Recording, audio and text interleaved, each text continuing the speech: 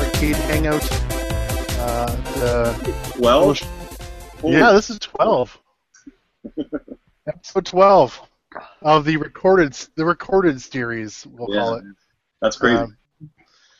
I dropped 11 this morning, so it came up live this morning on YouTube. So this is just a podcast or show where we all hang out, a bunch of arcade collectors, talk about what we've done in our hobbies of collecting arcade games, restoring arcade games, playing games, that sort of thing. This is a little bit of a throwback, almost going back to our bloodlines. We're actually doing a show after Arcade Outsiders again. It's been nice to finally have the boys back live. We've missed them for about a month, I'd say, something like that. That's how this started. Like, we were just hanging out in the chat room wanting to talk more after their shows, especially when they were ending them early. Yeah. You know, we just got together, and then the Google thing started just because it was easier than just typing all day long. Yeah, and especially for me, because I'm on the West Coast, and I know there's a couple other guys on the West Coast that we were always chatting, going, why is this ending? Why is this ending? Because it was only like 10 o'clock, 11 o'clock for us after Arcade Outsiders was done, so we were wanting to just chat more. Or we weren't done drinking. You're right. That too. All right, so let's go around the room, get everybody to introduce themselves. They can plug their YouTube channels, their companies, that sort of thing. And as we've been doing the last few episodes, and it's kind of becoming a thing, I'm going to throw a question to each of these gentlemen and see if they can answer the question with pertaining to their arcade collection, that sort of thing. So on Tuesday, just 2 days ago, we had a show, and we actually had somebody who was in the chat room on YouTube, Man Adams, or Mana Dams, I'm not really sure which one it is, had a question for us, and he asked, what is our biggest scare in the hobby? So like dropping a game, getting shocked, maybe damaging, maybe putting 12 volts, through a 5-volt line on a track and field, maybe something along those lines. So that's gonna be the question. What's our biggest kind of scare that we've had so far in our hobbies? So again, I'm going to start from left to right on my screen because it's just easier to manage this way. And we're going to go to Aaron. Did you say me? Yes, I did. Okay, sorry. No worries. I'm always left to right. That's I think it's alphabetical order, maybe? Yeah, there's an alphabetical to it. That's cool. So Crafty Mech on Clav. CraftyMech.com is the website. I make the test pattern generator, which you can order through Cloth.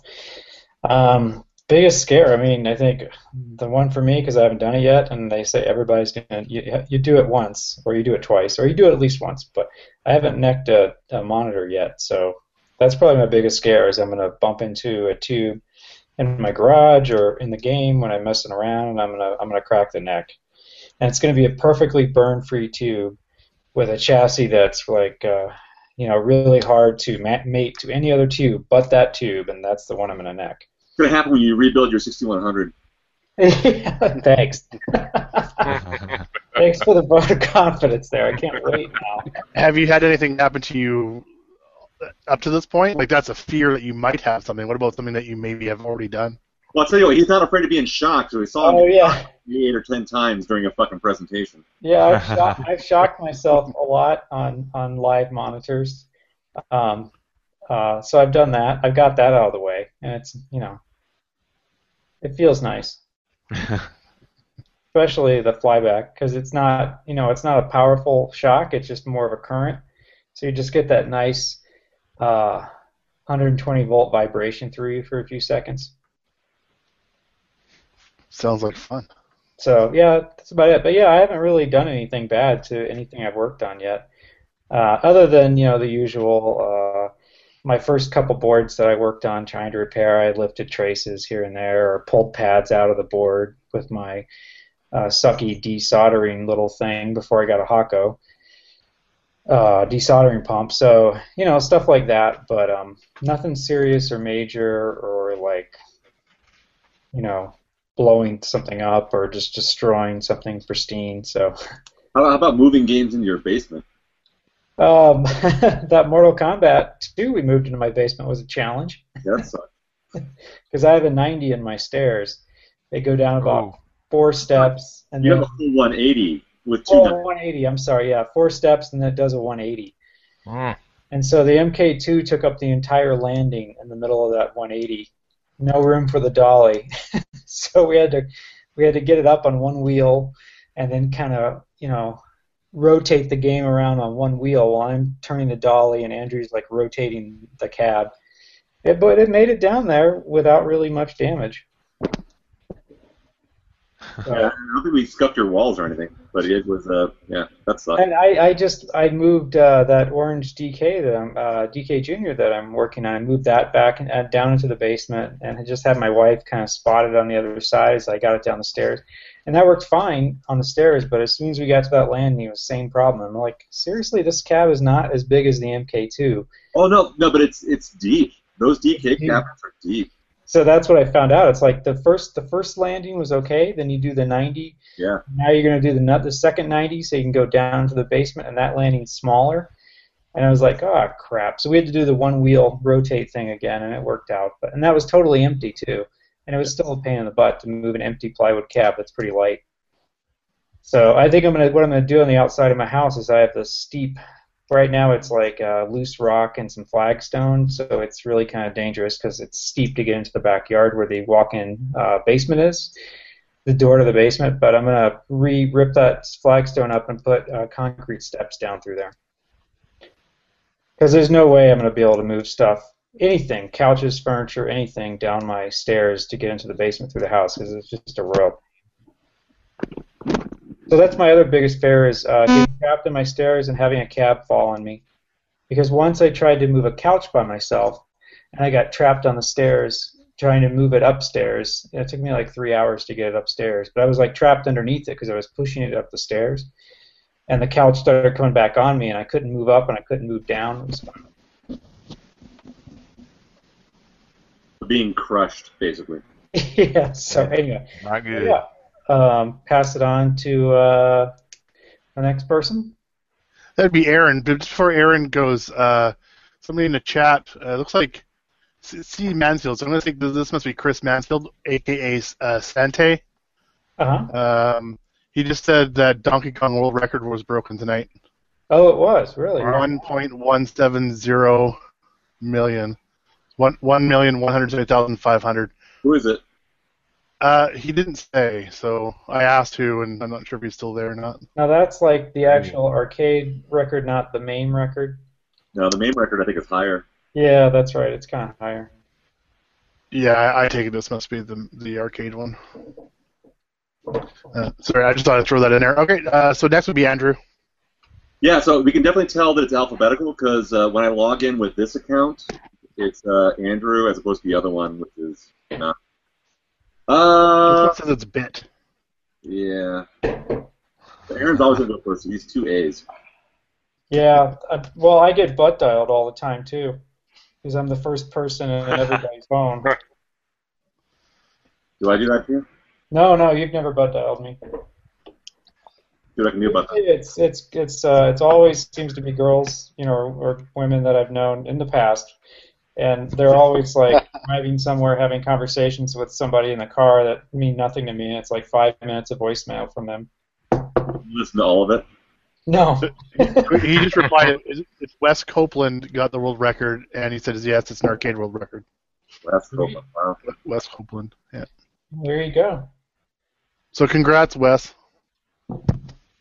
Because he's watching this. Yeah, you never know. Hey, we got big subscribers now, guys. He's one of our 6 viewers. Yeah, we have like 120 or 140 subscribers or something.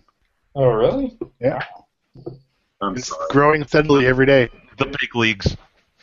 Yeah, well, every time there's a post on Clav about like YouTube channels, the arcade shit, I always get a giant jump in subscribers.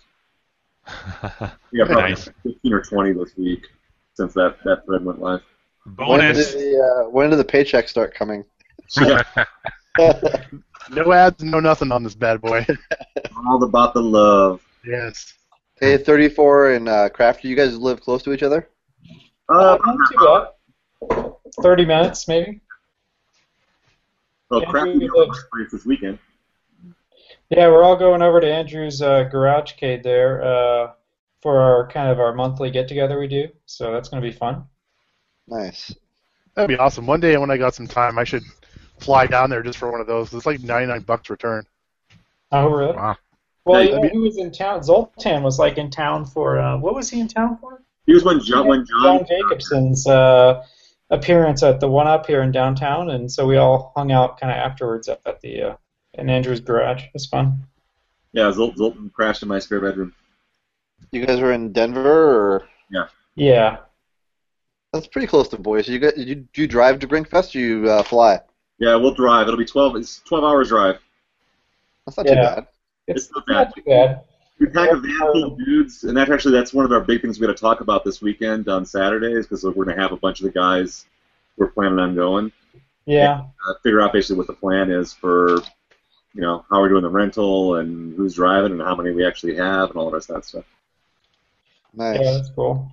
But yeah, no, it's like last year there was like 4 of us in the van, and the little mini SUV we rented. And it was like we basically just split it up 4 ways for the driving, so it was real easy. Yeah, it's not too bad except for Wyoming. That just kind of makes you want to kill yourself. I mean, I know North Wyoming, the Jackson Hole is amazing, but man, South Wyoming, no. I-80 through Wyoming, not so happy. It's that little flat part right in the bottom left-hand corner of Wyoming. Yeah, exactly. It's a fucking thing. We were all happy and talking about grinkers, and then as soon as we got into Wyoming, the conversation just got dark. And we're talking about mortality and getting older, and Some fucking puppy died, and yeah, it was hardcore. And then we realized, like, what is wrong with us? What is happening? Now, my favorite part was like snapping out of, like, realizing, like, holy crap, like, here we are, like, driving to fucking awesomeness, the paradise, the promised land of drinkers. We're all excited to go, and like we're talking about this shit, and then we stop. We're like, fucking stop this shit, and then like, we managed to do that for like about 15, 20 minutes, and all of a sudden, right back to it. Yeah. Horrible. And it's like 4 hours of it. Maybe that's just when you have your nap time. Not Maybe just take a little nap while you're driving through there. So, yeah, let me just get the introduction shit out of the way real quick. So, yeah, 34K on Clav. Known, I suppose, for youtube.com/thebitbar for the videos and for being the graphics guy, creative director behind Arcade Outsiders. We're very excited to be going to Brinkfest here, like we were just talking about here a few minutes ago. And it's a kick-ass design on the shirt, by the way. Yes. Yeah, nice job. Thank you. Yeah. Shirt stuff is live. Badges. Except for all the typos. Everyone was responsible for typos. At this point, Yeah. 5 different versions of the shirt. Steve was responsible for one of those. Gak was responsible for one of those. I was responsible for at least one of those. I think I did too, actually. I was going off with a bum list of VIP members for a while. Yeah. Yeah, then diving buddy or driving buddy. I know, that's my fault. I was like, I swear I read it as driving buddy. Oh, boy. But Kendra at this old game, she's been great. So far, she's not said you're fucked and you're stuck with whatever the last one was. So hopefully the current version is solid and we're good to go. Yeah. Yeah. So that's the stuff I do on the interwebs, and then biggest fear. Actually, that was I may have told this story before, but that was probably like one of my big knob moments. That actually was a big fear. So when I picked up Spy Hunter. It's a local collector, but he's really quiet. You probably haven't even met him, Aaron. He's got a bunch of games in his garage, and he was selling Spy Hunter, and he wanted a reasonable price for it. I paid $375 for Spy Hunter, and so he said it was working, and I got to his place, and we got to talking about arcade shit, and I just kind of got sort of lost in that conversation, and we're talking about the other games he had in his garage and stuff like that, and then we're looking at the game, and I'm walking around it, and the side art is basically intact, but it's kind of fucked up. It's the usual Spy Hunter thing you see, and It's it's basically there, but like the medallion part in the middle is kind of jacked up with the artwork on it. But all the white stuff and the pin lines on it are all fine. And we're talking, and then arcade shit about his other games and how long he's been collecting and all the rest of that stuff. And then I just jumped into, like, all right, let's get this shit out of the way. So how much do you want for this fucking thing? And we go back and forth, and he was asking, like, $450 for it, and then we settled on $375 for it. All right, fuck out of here. And I'm driving home, and I'm on the highway, and the new game's in the back, and you're excited about that, and I'm a big fan of Spy Hunter. I know I told the Spy Hunter story where, like, when I had my NES, I bought the Spy Hunter cartridge before I had the NES. I really like Spy Hunter.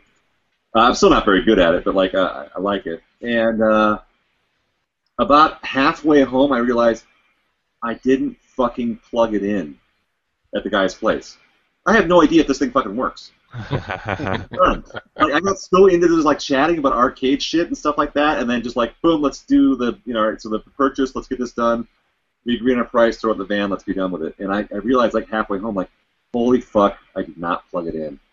I have no idea. I looked in the back, so I knew everything was there. I knew the boards were there. I knew the power supply was there. I knew that, everything was basically there, but we never actually plugged it in. And so that was like, oh, God, what have I done? Because it's an MCR game, and those can be kind of a pain in the ass. So I get it home. I pull the back door off just to make sure everything made the trip home all right, and I wasn't plugging it in with the the monitor sitting on top of the power supply in the bottom. And I go around front and I plug it in and I flip the switch. Dead, just dead. Oh, bad feeling in your gut. And it was just like, yeah, sold. We all know that feeling. And it turns out to be like with the classic, right? So I walk around back and the interlock switch. And I pull that, and it comes to life. But there was like that whole like, oh fuck! I can't believe I just bought a game without even bothering to test it. I got so caught up in like the again chatting with the dude, and I don't think you're the only one who's done that. I've done that several times. That just happened to me recently with Eyes. Yeah.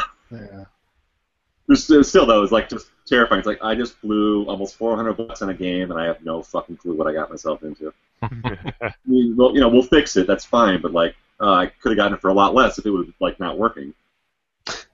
That's my moment. I haven't dropped the game. I've never been really shocked. I've been like a little bit, but never like crafty shocked. He's an old pro at it. Yeah. Well, what's Crafty Shock? Just 120 volts, or is it like a tube? No, it was on the anode. Oh, yeah, I haven't had that happen. Now it's going to happen to me in like a week. And he came like I'm serious, like 6 or 7 times after a couple beers, and then he put on a presentation about monitors. It had been discharged, to be fair, so it was just like residual shock, that was kind of left in there. So it wasn't like hardcore, but I kept on doing it over and over, though. But I kept on, because I was like, it was just like 3 or 4 of us that were just kind of hanging out, because there was a mistake in the scheduling, so like almost no one showed up for that presentation. And so, we were just hanging out, and I had a couple beers, and I'd already discharged it, but I was kind of running my hand over the back of the glass. You kept doing it. And I kept on putting my finger right in the anode hole. Don't put your finger right here. Pow! Fuck! But at that point, it was just like a hard carpet, like a big, you rub your stocks on the carpet a lot, and you get a bad shock on the light switch. That's kind of what it was at that point. Oh, okay. Not like the monitor had just been turned off or was still running. Didn't you plug it in with the anode out though? No, I didn't do that. No, I would never. No, I didn't do that. You need to just get the alligator clip and just permanently have that sucker to ground. If I did that numerous times at one time, I'd just be permanently alligator clipping that stuff. Alligator clipping what to ground? The tube, the anode. How would you mean when it's off? Are you saying? Yeah. Oh, okay, I was like, when it's on, you're going to have a bit of a problem. No, when it's off, because it builds residual charge, right? It'll keep doing that. Oh yeah, it's like, the stupid thing. The funny thing is that's the only time I've been shocked by a monitor is when I'm actually giving a presentation. Otherwise, I don't know. Don't drink beers and work on monitors, I guess. You get That's kind of probably good advice. So don't work on one tonight, you're saying?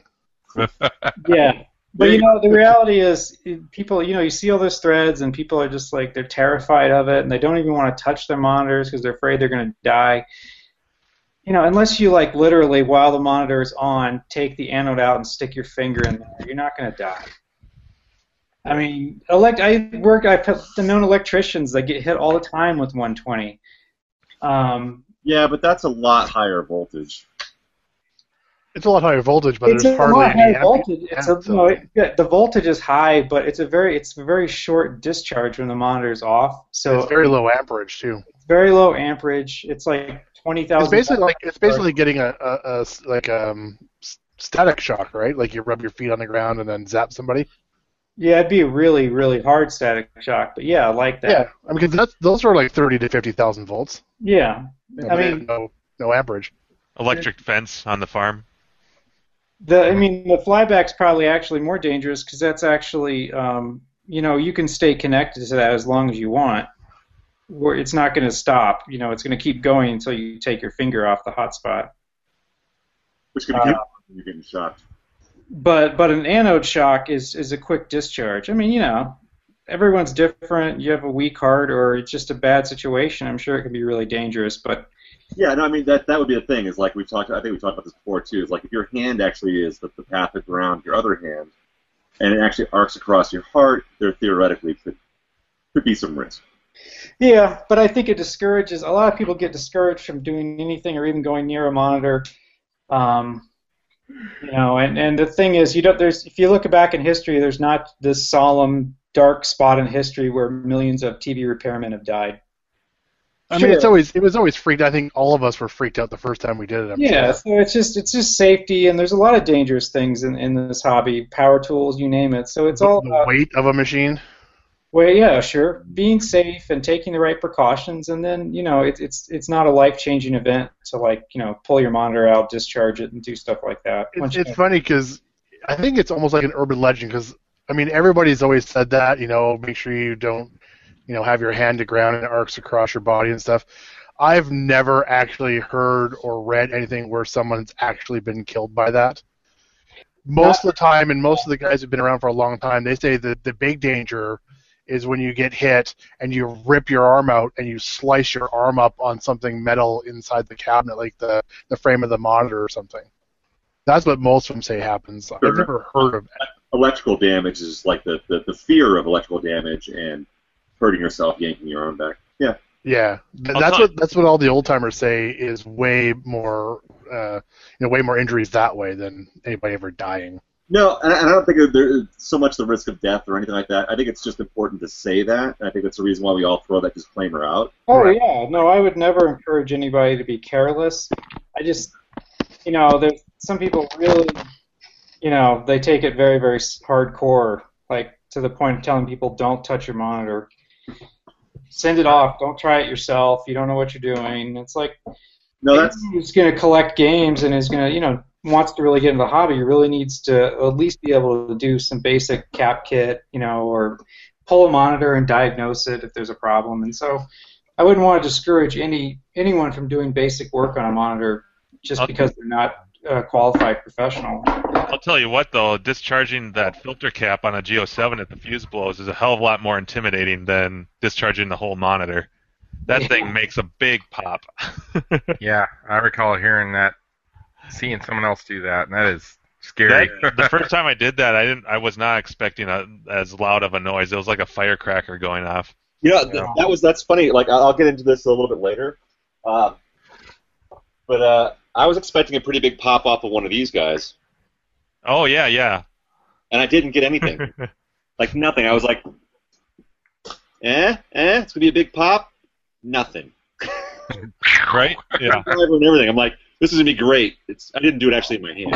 I was like, this is gonna be awesome. Nothing. I don't know if you guys have seen this. I swear I remember seeing someone post it on KLV. It was like a YouTube clip of some guy videoing his son. Oh yeah, I remember. Arcade monitor. Oh yeah. And he was like egging him on to like shock himself with the monitor. Well, I think it wasn't it on too. I don't recall, but I was Yeah. I don't know if it was. I mean, I was wondering if it was staged or was it actually, was it actually live and he could shock himself with it? Yeah, that was fucked up. I remember that one. Yeah, that was weird. I could tell you how many times I've seen somebody screwing around with like a switching power supply while the game's on. Or like, well, it's only 5 volts. It's like, yeah, but the 120 is like right beside it. Yeah. It's not Oh, even yeah. screwed into their cabinet. They're like picking it up and moving it around, and it's like, what the hell are you doing? Right. I realized on my test bench, my power supply, I rigged just a basic switch into it so I could turn it on, off and on with the switch. And the wires were kind of exposed, so because it's in this weird place on my desk, I have to reach around to find the power switch. So finally, I just hot glued it so I wouldn't, cross that one day when I wasn't. Yeah, you got to watch the reach arounds. Yeah, reach arounds are tough, especially Watch those reach arounds. Cool. All right, let's move on to Seabart. Hey, Seabart 1987 on pretty much everything that everybody else is except Facebook because that crap sucks. As Orange Whip mentioned earlier, the dumbest thing I've ever done is wire the edge connector on my track and field board backwards, putting 15 volts or 12 volts into the 5 volt rail. Didn't work too well for the board, but I hope I can fix it. And on the same one, I accidentally bumped up against, just tapped my knuckle on a resistor on the back of the neck board and got a pretty decent one. Felt it all the way through. Yeah, we didn't talk about the neck board. That's true. There's some nice little voltage there too. Yeah, I mean, especially the monitors on the neck board. Yeah. They put the cardboard covers on a lot of those. Uh-huh. Well, this wasn't even from the bottom. This was on the top side, on the component side of the neck board. And I just brushed up against it, trying to get to one of the pots. I just felt this pain tingle all the way through my arm. It always freaks me out adjusting neckboard pots. Now that's a good point too. Like, so it's one thing to take a monitor that's off and be working on it. It's another thing to do the stuff you really have to do with the monitor on, like adjusting neckboard pots, which you should have the right tools for, but the other one's like adjusting yokes. Like, that's a little bit creepy the first couple times you do it. Yeah, like I have all the TV adjustment tools, but it's just so much easier to delicately reach around and grab it and turn it up and down without having to grab one of the. You always be delicate on the reach around. Yeah. You have to make sure your hands are in the right That's spot. a pro tip. That's a pro tip right there. Write that one down. I will if I ever decide to date again. Maybe the third one will be better. Okay. Maybe you'll meet someone at Grinkers. There you go. Next year, I'll go to Grinkers. Yeah, there's a limit to drinkers is like crawling with chicks. They twerk. They're all married already. The ones that show up at Grinkers. Oh yeah. Put your beer goggles on. No. Crafty was in an elevator. Oh wait, that's right. Oh yeah, the cougars in the hotel. The Cougar Vader. No, thank you. And I'm sure I've said it before, but they actually said, "Meow." at him. Yeah. The one woman looked at us. It was me, Sam, and Andrew, and she looked at all of us, not just me. It was all about you, dude. And she makes this like paw kitty thing with her hand and goes. And that was at like 2 or 3 a.m. and we're all fucking drunk, hammered, just going like, what the fuck just happened? That's when you need to have a little personal recorder going or something like that. Just Right. Yet. Body cam. Yeah. I almost bought one of those today, looking for a better camera to do the Hangouts with. But apparently the store does not sell the good handy cams anymore. They just sell like GoPros and crap. Yeah, I bought two. The ones that at Brofest, Greg from Arcade Impossible recommended.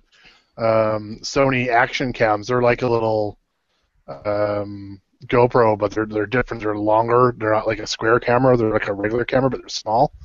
I got two of those. They're actually really awesome. And they were all on clearance, the ones that I got, because the new model was coming out, so I got them really cheap. And GoPros do pretty well too. Yeah, I have a GoPro as well. And that's a fine little camera. Like I said, I shoot all my videos on GoPro.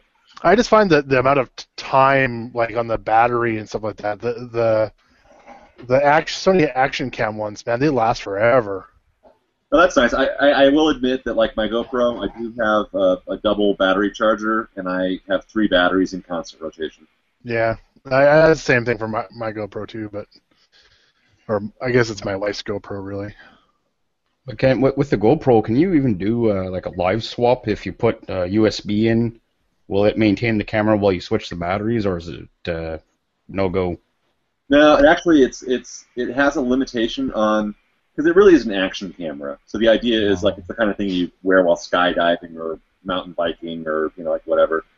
So I think it has a built-in time limit where it'll only record for like 20 or 30 minutes before it'll actually stop automatically. That's a setting in it that I've never found, but I don't think you can do a constant live stream with it. We'll have to pass that on to Ben Heck and get him to extend that time. With Sony action cams, you can do a live stream, but I think it's only through Ustream, I think. Because that's what I was going to try to use here, and I found it only works through Ustream, so I had to stop that. All right, let's move it on to Jim Bodini. What was the question? It was your biggest scare and injury, or just the scare? Just your biggest scare. And introduce yourself and plug your channels and stuff. Plug. So I'm Jim Bodini on Clav. My YouTube channel's Dinky Flicks. I've got a bunch of weird shit on there. The Jim Bodini with 3 N's? Right. 16 ends. It's Jim Bodini. That was one of my spelling errors, by the way. I don't really care. I just wanted to be a dick in the chat. We fucking fixed it, Jim, so shut the fuck up. I'm going to be like, actually, it's 1 N. Can you take it back out? The second N is silent. Yeah, that's right. No, let's see. Biggest scare. That's a tough one. I think the first time I got shocked was very scary because it really surprises you. And it was just 120 volts, but I've told this story. It was with my first game, my Teenage Mutant Ninja Turtles. And I wanted to wire up a power switch underneath the control panel. And so I had to make sure the game is off and everything, and I got my wiring correct, and I was tightening down some screws it was just a regular toggle switch, and I had mounted it, and I realized I had to move it a little bit, and so I got out my Phillips screwdriver, started to adjust one of the screws, and I had to hand twist it, and I go down for the screw, and I just get 120 volts right through my wrist, and it just startles the hell out of me. And I realized, you idiot, yeah, I had the game off, but I didn't have it unplugged. so that current was just nice and live, just waiting for me to get zapped. So it really startled me. But I'm always startled with getting shocked, but you get used to at least with the AC current, with the sensation. So it's you kind of get used to it. Yeah, I think. It's really it's weird. It's really weird. It's so weird. I describe it like if you get shocked in the hand, which is 9 out of 10 times where I get zapped. It's like someone grabs your hand and just starts shaking you, like it's like all up until like the forearm. It's really strange. Yeah. It's not like DC current where it's just a zap like all at once. It's just this constant vibration. It's hard to describe. But I would say probably I can't pinpoint one of my biggest scares, but one of my biggest dead gut feelings, like Andrew was talking about, where your stomach just sinks, is when I got my Frogger, and I got my Frogger and my Centipede from at the time a local arcade operator, and I thought the Frogger was great for I picked it up for $200. It had been painted black, but the game worked, and so I thought, okay, well this isn't too bad. I'm not a fan of the wood grain anyway, so I decided to commit the cardinal sin, and since there was no wood grain left, I went the green route, which I totally dig. But when I got the game home, I started taking it apart, and I realized that it's a classic instance of this is going to cost me a hell of a lot more than I thought. The board inside, I realized, was a bootleg board. It wasn't actually a Frogger board. It was just Frog, is what the screen said. And the colors are a little bit different. It's essentially the same game, but it's not Frogger.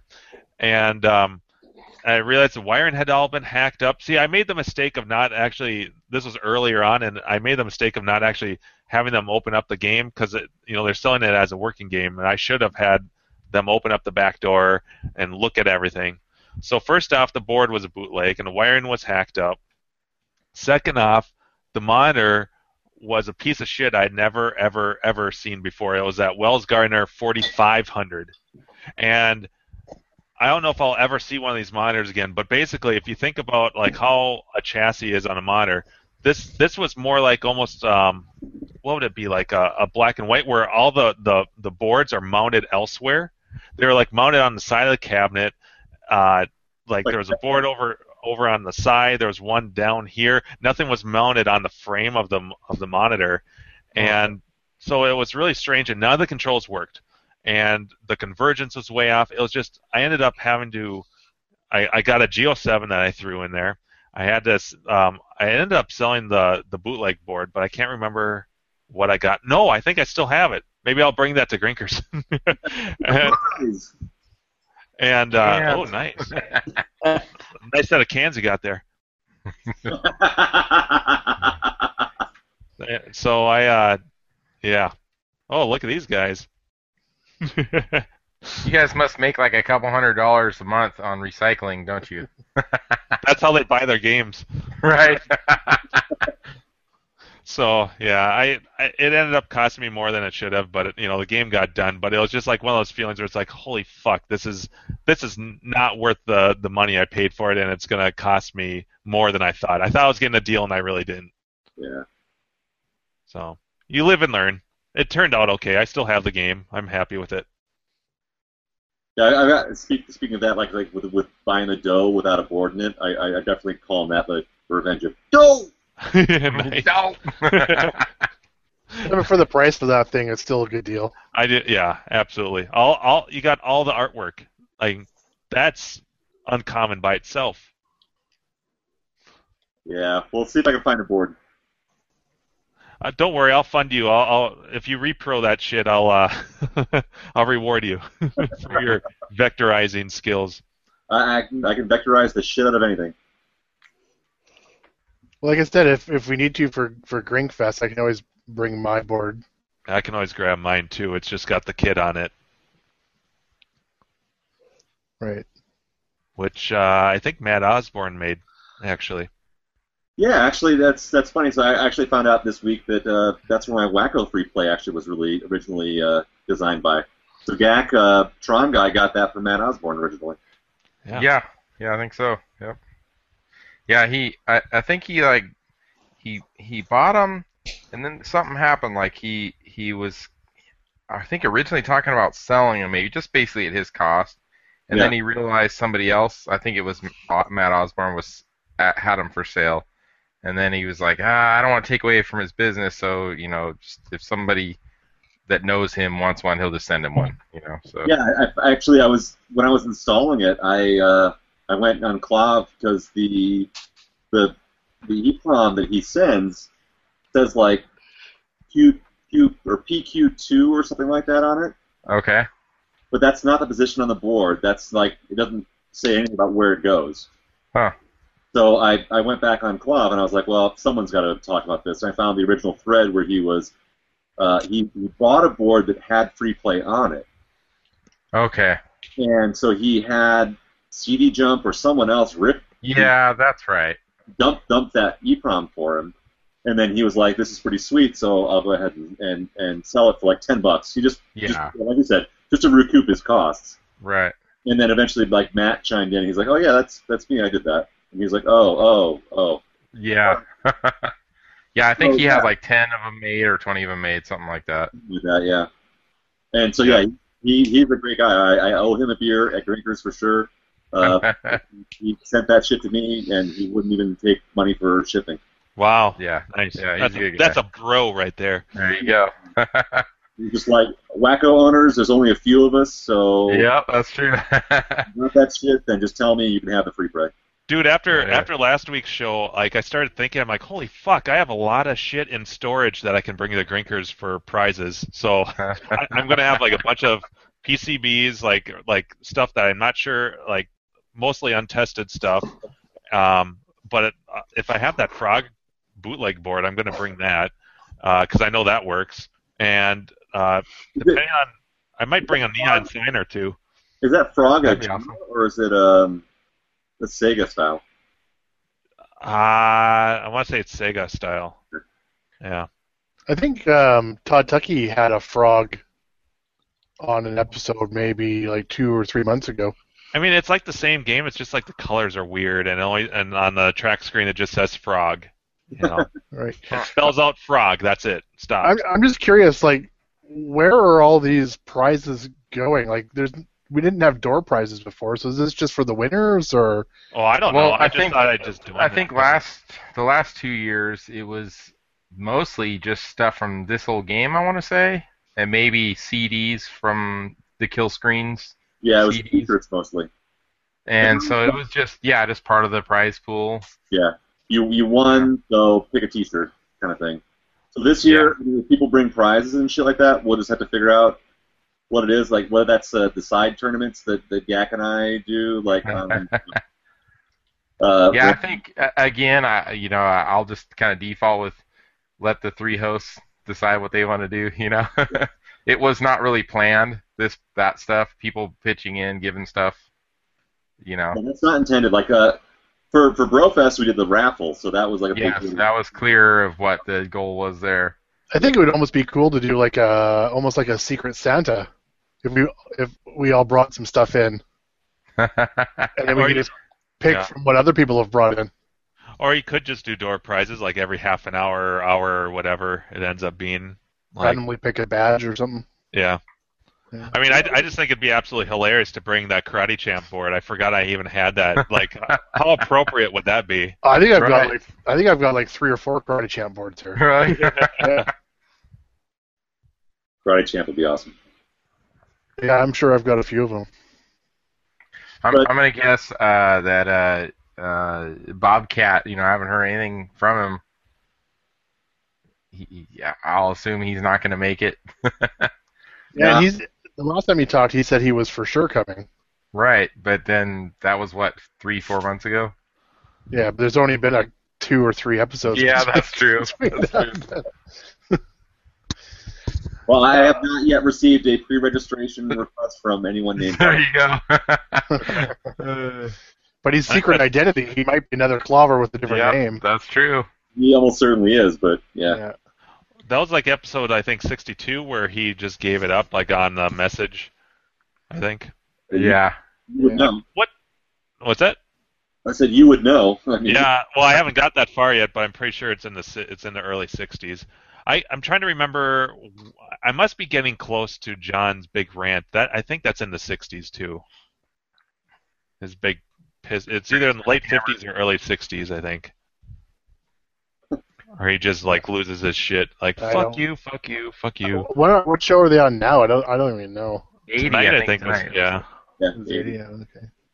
Yeah, and I'm just cruising. I'm like halfway through 54, so we'll see.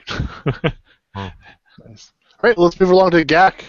Introduce yourself. All right. Answer the damn question. My name's Chris. I go by Gak Attack, pretty much on KLV. Also Twitter, and if you go to Untapped, the beer app, look me up, Gak Attack. Yeah, so I just like hanging out, having fun. I would say my biggest what was it? What was the question again? Your biggest scare? Your biggest scare, yeah. So Yeah. something that almost I've had a happened to you. couple of I got shocked pretty good once. I think a lot of us have had that happen. It was on the neck board, reaching around the frame to adjust. I think Seabart said the same thing, kind of adjusting the pots on the neck board. But I'll say my second biggest scare was my first Donkey Kong I had. I bought the D2K kit and kind of halfway paid attention to the pictures online of how they installed it.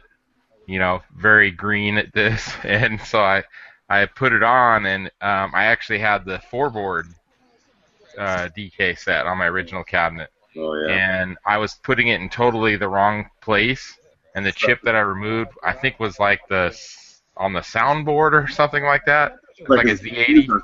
It's not like there's a socketed Z80 on the soundboard, I want to say. Yeah. And that's where I was putting it. Like, I didn't know what I was doing. I think I even posted in the thread. I'm like, I'm scared. I think I screwed something up, because like the screen was messed up, and I took pictures and showed it, and they're like, yeah, that's actually on your soundboard. I'm pretty sure that's what the deal was, but the actual chip I needed to remove was soldered directly to the board. It wasn't socketed. Yeah. I guess on the 2-board stack version, most of those are socketed. Yeah, the 2 boards are all socketed. The 4 boards are all soldered. Right, so I just kind of gave up on that, and a year or two later I got an actual cabinet that had a 2-board in it. So, but anyways, that was kind of probably my first scare. My second one really freaked me out was a few years ago I was lucky enough to get a Star Wars cockpit that's home use only, and it's got a 25-inch amp monitor in it. A beautiful machine, excellent condition, and I got the Vector Labs ESB kit, Empire Strikes Back, and so I think there's a guy I haven't actually seen him on KLE for a while. I think he goes by like Sam and VA or something like that.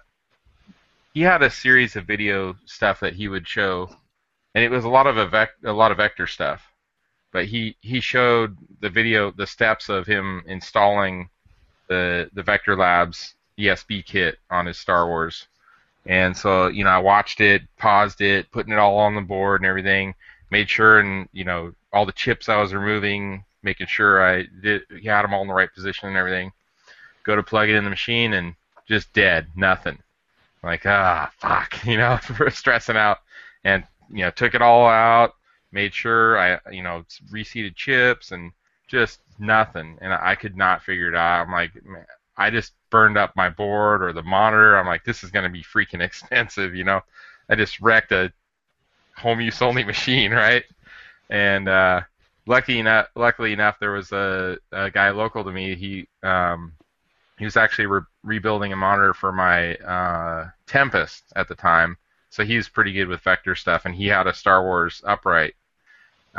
He goes by Max Stang on KLV. I don't know if you guys have seen him. He hasn't been around a whole lot lately, but he's done some pretty cool stuff. But anyway, so I brought him the whole board set, and I was just like, I don't know what I messed up here. Can you please check this out? And so I left it with him for about a week or so, and it turns out that I don't know what the chip was called. I want to say Z80, but that's not it. It looked like a Z80, but I guess there's actually 2 of them on the circuit boards, and I did the right one, the correct location and all that, but he said there was just a slight bow to the chip itself. It's a socketed chip.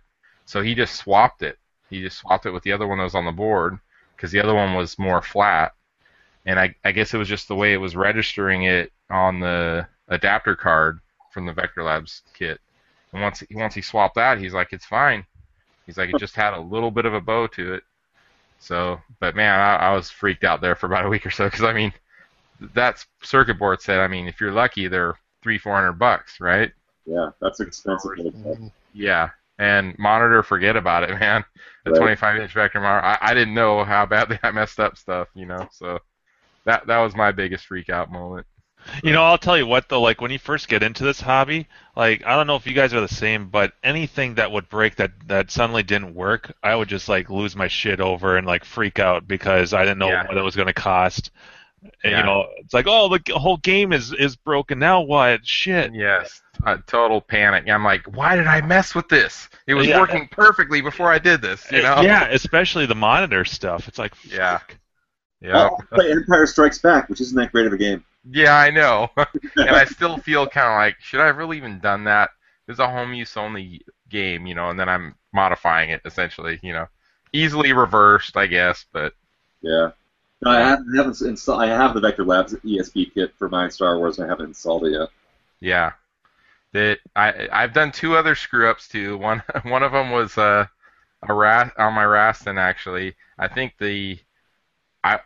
something was acting weird. I think the voltage maybe was dropping on the power supply, and you know I was kind of new at this. I still don't mess with this stuff a lot, but I was like the voltage is too low. That has to be it. So I just started cranking it up on the power supply, and you know it's pretty much fried the game. I think it didn't work right after that. You know, so I wound up getting another board, and then it was fine. You know, I think I just tossed the power supply. You know, those things are $20 or whatever. But I remember I bought a Double Dragon 2 PCB, one that was partially working. There was a color issue, and I'm like, it was right around the time where I was almost getting like a little bit cocky. I'm like, I can delve into this, and you know, I only got it for like $25. I can try to fix this. And I saw where like one of the chips had fried or whatever, and it was not a chip, it was like a cap, and it was like partially desoldered and stuff. So I'm like, all right, I'm just gonna like I didn't have any. I still don't have any things to really like tools to really test that sort of thing. But I'm like, I'm just gonna resolder this back in here because you know maybe this is just the issue. And I fire the game on, and the capacitors just burn right up, just like firecrackers. I'm like, well, there goes that. Well, yeah, there was one other one I did was I got a machine. The guy that I used to pay to fix my monitors for me, local repair guy, where he would just fix 2 or 3 caps and charge me like $100, you know. He had a Z-back. It was a Neo Geo, but it was missing the game boards. But it was nice 25-inch monitor. He's like, they just gave it to me, the local arcade, because he was fixing other stuff. He's like, I'm just gonna junk this. You can have it for free if you want. I'm like, okay, all right, you know. So brought it home. He's all, you know, it's JAMA. You should be able to plug in any JAMA board in it. And I really wanted to build an Arkanoid also. That's still one of my back burner ones to do. But I got an Arkanoid board that had a JAMA adapter, and I'm not sure that whole setup, I guess, but I had 2 other Arkanoids that I had from other cabinets that were converted. And somehow I screwed up. I wasn't even paying attention. I went to plug it in, not even thinking. Like, I should have had the JAMA adapter plugged into the harness. And so I just plugged in the regular Arkanoid board into a JAMA harness, fired it up, and then, like, poof, the smoke coming off of the harness. That like, nice smell. Yeah, and I quickly turned it off, and it was like one of the harness lines that went into the JAMA connector, the housing actually melted off of it. Oh, shit. Yeah. I don't know if that's the +5 or +12, whichever one it was. I guarantee I fried the board, but the harness itself, I was like, wow, it melted the plastic off of it, you know, the housing. That's fine. Those are probably like my 3 biggest screw-ups, you know, the Star Wars, the Raston, and the Arkanoid. So You send 5 or 12 volts down a like 20 gauge or 22 gauge wire. Yeah. Yeah. So live and learn. Yeah, and that's one of the things too. You learn after a while that for the most part, depending on the game, if it's not a super rare game, you know, we're saying, you know, if it's like a raster game, and you fry the monitor, okay, you can find another chassis, you can find another board. It's not the end of the world. Mm-hmm. But back then, it's like, fuck, I don't know, like, yeah. is this going to cost me $400? Did I just fix everything? Exactly. Well, and then there are the rare ones that you really don't want to fry, like you said, like Yak, like with your Amplifone, that 25-inch Amplifone. Yeah. fry one of those. Hey, even those damn monitors in our red tents, That's Andrew. what I was going to mention is the red tent monitors. You do not want to fry one of those. Those 'Cause they're yolks aren't really hard to find. yolks aren't being reproduced. The monitors aren't. I mean, there was a dude on Clav a couple weeks ago. He PM'd me, and in the next week or two he might buy my last my spare tube, because I was like, maybe I shouldn't hold on to this, and here's a guy that's looking for one of those, and he's the price is pretty decent. So Was that the chassis that I bought off you? yeah. So Yeah. now I've got that tube, and it's like, well, I guess I can get I can. I was just hanging on to it, but as like a little backup. But Yeah. I've been pissed off by people that don't want to part with stuff that I feel like they're hoarding. So I feel like, well, maybe I shouldn't be one of those guys either. Then yeah, Yep. I try to build that karma. So there are things you can fuck up on, but there's also things that you should know not to fuck up on. Yes. But that takes experience, though. No, that's a great whole point of like this whole conversation. Anyone watching this who's not done that stuff, it's like, yeah, you can recover from a lot of fucked up errors, but like try and learn from some of our mistakes. Yeah. Absolutely. Yeah. That's what Clav is for. It's great for that. There's a lot of threads on how to fix stuff. Yep. For sure. Yeah. Start with the ultra common games or just JAMA games. Yeah. JAMA is a great way to learn. That's It what is. I started with. Teenage Mutant Ninja Turtles is completely JAMA, and it's so easy. Like if you know anything about I came from a computer background, and so I'm like, holy fuck, this is like a basic computer. You got a motherboard, a power supply, a monitor, and your controls. Well, that's a great point. Yeah. I mean, actually, Big Blue was my first JAMA cabinet. Nice. Everything else I bought was not. So like, yeah, no, it's a lot harder doing the classics. I went 2 JAMA games. I went TMNT and then Final Fight, and then I went to Donkey Kong Jr. So, and going because once you go to the classics, everything's got its own like special wiring harness, and things are a little more particular. But a lot of the classics there's a lot of info about out there. I think Miss Pac-Man was like my 5th or 6th game, and that was a breeze because at that point there's so much information out there, but it's also you've done enough of the other stuff, like the JAMA stuff, where you can kind of upgrade or move up in the ranks. No, that's a perfect another pro tip. If you're looking to start an arcade, you're planning on picking up multiple cabinets. If you want to start with the JAMA cabinet, that would be a great place to start because the wiring is real simple. It's all very straightforward. You can put lots of games in it.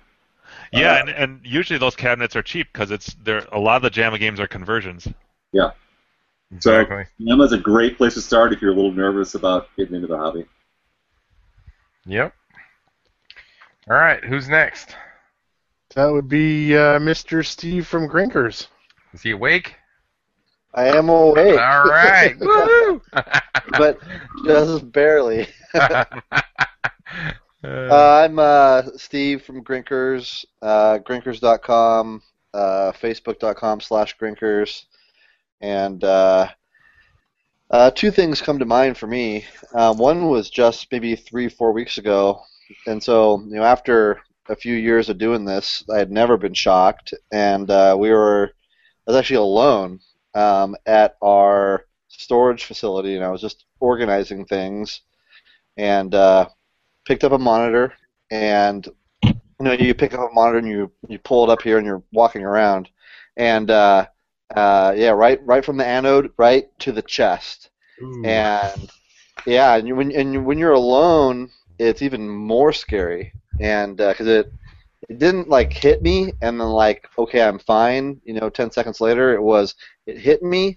Like, what was that? I'm scared. And then for like 25, 30 minutes, it was like pain. And you're like, okay, well, should I get in the car and like start driving to the hospital, or what do you do? Because you're alone. You think, okay, well, if I fall over, I'm done, right? So that was really scary. Life alert! Life alert! Yeah, exactly. Yeah. I fall and I can't get up.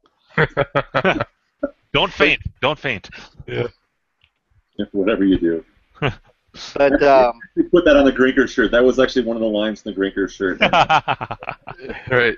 Like drink, drink, faint, repeat. Yep. I thought maybe the hashtag fucking fainting moron or something on the back. No, it was that goddamn Fat Boy Slim song or whatever that is. That eat, drink, rave, repeat. Or whatever. Oh yeah. Yes.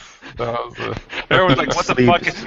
Yeah, what the fuck is this? And then after a while, that became like the theme. People would just start chiming in, saying, like a big dance party. Yep. Somebody But, should do something with the fainting goats video. Have you guys seen that? Yeah. Yeah. Put John's head on one of them or something. What was the song that played with the people in the boat? Turn back. Turn down for what? Yeah, that would be another good one. I posted that video tonight, actually, in the chat. Oh man, that was. I still watch that. Every time I watch it, I can't help but watch the whole fucking thing. You know what's so funny is that going back through these episodes and re-listening to this stuff, and they'll be talking about something and laughing, and I'll know what it is because we tuned into the show, but anyone else that wouldn't get it at all. Like what was it today where they were talking about fuck, what episode was that? Like 53 or 4, and what the hell were they laughing about? But like I knew the image. Oh, it was when someone photoshopped Joe's face on a little boy with creepy foam Hulk behind him. and I knew exactly what the photo. I was like losing my shit. I was laughing so hard driving to work. Well, it's like the pictures that we were posting in the chat that like Gak is guilty of it. I'm guilty of it. Yes. Oh yeah. The fucked up shit that we were posting in the the talking vagina from the skydiving lady. It almost makes me wish that there was a way like if I put timestamps in, I could also put like in a little note section links to everything that they're talking about. You know, when you're saying that, I actually had the conversation with John. I'm like, we need somebody, if somebody can help out with this, you know, as a kind of a review of a show, but they have to kind of stay on top of it. You know, save the links, because that's such a fun part of it. You know, oh man, people post in links and then they start joking about it, and I guarantee people listening to it later are like, what are they talking about? You know? Yeah, but you know, at the same time, that's kind of the reward for tuning in live. Yes, that's true. I remember saying early on that it would be great if they could have put a chat transcript that would go along with the podcast somehow. Right, right. How would you do that? Like just record the IRC. Yeah. Yeah. And actually, there's video programs that can do that. Yeah, And like you you can can just like screen capture stuff like you just record a Camtasia. portion of the screen. Yeah. I can't stop watching the fainting goats video. So, Steve, you said that was your most recent one, your scare, or you shocked yourself with the monitor? So that was like the most. That's like the physical biggest scare for me. But that was 30 minutes. And that was it's physical and it's scary. But the larger scare for me wasn't physical. It was more financial. Opening right, well, I bet. Well, here's the thing: starting Grinkers was easy. It was exciting. It was okay. You think about it and you pencil out some numbers and like, hey, this could work, and then this could really work, and what, I'm going to do it, and you're excited about it, and so then you move into the process of identifying space and negotiating a lease and doing demolition and doing space planning and hiring contractors, and so it all starts off exciting and fun. And then I remember I think we signed the lease in I think it was July. And I remember originally thinking that I'm going to open in like mid September, because hey, how hard can it be? Just tear a bunch of stuff down, and put in some electric, and no big deal. So my original time frame and my original budget for opening up went away quick. Well, you're probably waiting for inspectors for that long, aren't you? Inspectors aren't that bad. In Eagle, Idaho, if I order an inspection for like an electrical or mechanical or whatever, it's usually like 2 or 3 days. So they were pretty quick. That was not the issue. The issue was just my underestimating pretty much everything. I underestimated money. I underestimated time. It was, and it wasn't.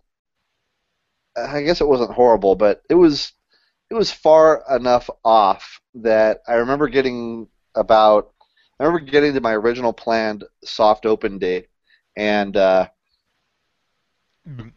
looking around, and being like, "Fuck, I am not close." And you look at the time, and you look at the money, and I remember thinking, about like sci-fi movies and television shows when whatever the situation is, they're in a position where they say to themselves, "There's no way back. The only way is through." Right. And that's where I was at. So I was like, okay, well, I just gotta, this is kind of crazy, but I just gotta keep pressing forward. And at that moment in time, to the moment where we actually opened, it was probably another couple of months. We didn't open until mid-November, so it was a good 60 plus days. That's 2012, is that right? I was just gonna ask.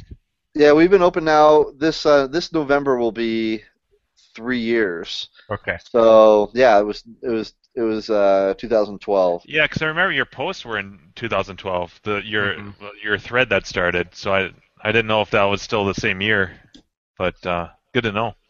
Yeah, no, it was scary. You get into it and you're like, wow, what did I do? And I remember being in a position where I would get there in the morning and I would be kind of directing people all day long, and I'd be there until 10:30 at night when the final contractor would leave, and I'd be the last one there, and I'm time to turn off the lights and close down for the evening until the next day of construction. And I remember being the last person there, looking around and saying, "Holy shit, what have I done?" And that is without a doubt the scariest thing for me, because that lasted for at least a month. It's like, wow, I hope I can pull this off. But I think there's a lot of small business owners that feel that way. Yeah. I remember the thread when you were about like in the early phases of the construction, and I came across it, and my first thought was like, what is this guy doing? Yeah. Is this gonna work? Well, the funny thing is that if you look at all the Clav threads and the people that have tried to start up in arcade and stuff, Steve, I think you're like the only successful one. Like Rusty Quarters, that shut down pretty quick. I mean, you were like a Clav born and then Clav success story. Yeah. There's tons of guys in Pacific Northwest and Washington and Oregon. I mean, Washington State now has got to have at least 12 to 15 arcades now. But I'd say there's been a few that probably have failed up there, right? And were they born on Clav? Because I mean, I don't know when I say you totally were like Steve, because maybe you were elsewhere. Yeah, there's other guys that were born on Clav for sure. Ghoster's one of them. He has one in Oregon. He actually has his own arcade? Yep. Oh, wow. Yeah, I want to go there. What's that place called? That's why he's not on. That's why he's not on Clav anymore. It's because he's too busy with his arcade. What's it called, Orange? I don't remember. I chatted with him last year because he wanted to go to Grinkers last year, and I offered to pick him up in Portland on my way over, even though it was a little bit of a detour for me, and he just couldn't get there. I think he's like in Eugene or something like that, maybe. Okay. Yeah. All the hippies. Yeah, and his is over 21 and over only. I remember that because I had my little guy with me and I couldn't go into his place with my little guy. Yeah, I remember that when ground control, like this is probably 4 years ago. The I was planning on a trip with the family, and I'm like, let's head north somewhere. Just a random trip. I'm like, I want to check out an arcade. What's up there? And there was they had something where they were renovating their place. Like they Yep. they like tiled the bathroom to look like Pac-Man and stuff like that. Yeah, for the And, longest time, they were actually in a different location. Yeah, and I think it was like their grand opening of that was like a week or two before I went up there. And I get all the way up there, and my wife had no interest. So I had my boys with me. I'm like, let's go check it out. We get there, and it was probably 5 or 6 p.m. And there's a guy at the front door, and he's like, sorry, they can't come in. I'm like, seriously? I guess because their rule was around, I don't remember the time, 5 or 6 p.m. It's 21 and over only. Oh, wow. Yeah, a 'cause lot of them it's in a Oregon. bar, A lot of them in Oregon and Washington are like that. Yeah.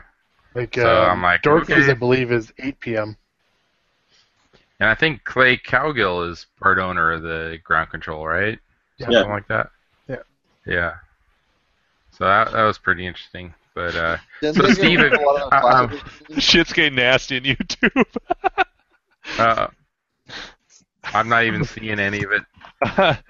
Yeah, I don't know if you want to. Oh, okay. Ugh. So when was your soft opening? Soft. Uh, What was your flaccid opening? Nice. originally, I planned on having a month, right? I wanted to be, When or where? Oh. when. So I wanted to be open for a month to train the staff and get everything kind of settled down before we had our grand opening. But because it took so much longer than I wanted, we pretty much didn't have one. It was pretty much we can open now. Okay, let's open. Yeah. And so because it was kind of cool because we had generated a bit of hype is the wrong word, but awareness, right? So through the construction phase, I had done some preliminary marketing, and we had people coming over and checking us out before we had even opened. And so we had this small group of like 20, 30, 40 people that were like, let us know when your first day is, and we'll bring everybody we know down here. Yeah. And so we I remember having the bar countertops installed. That was the last step before we could put our carpet in. So it was the bar countertop area, and then carpet, and then place the games, and then open. And that last like 2 or 3 days, I remember posting an ad on Craigslist, which was pretty much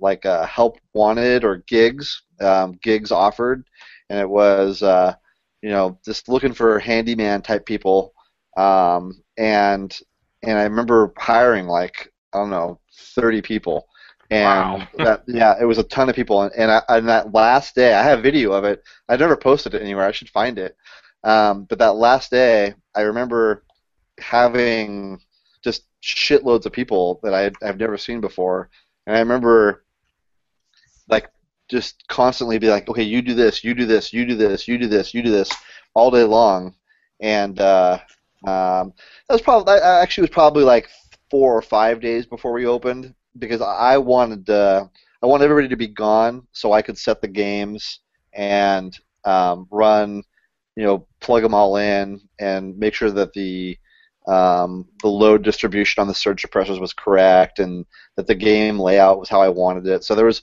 about 3 or 4 days before we opened, I had a whole bunch of guys there just finishing all the final pieces of like just general stuff. And then everybody was gone, and then for 2 or 3 days I placed all the games, did the load distribution, and then boom, we opened. We opened on a Friday, and that was crazy. Was it October or November? It was in November. Yeah. Yeah, it was November. It was right in the mid-November, and I had every staff member there, and nobody had any idea what was going on. It was fine because everybody knew it was our first day, and we had lots of people. But yeah, it was a cluster. So you weren't It was even a open a cluster. year when you did Grinkfest 1, right? Oh, we were open a month.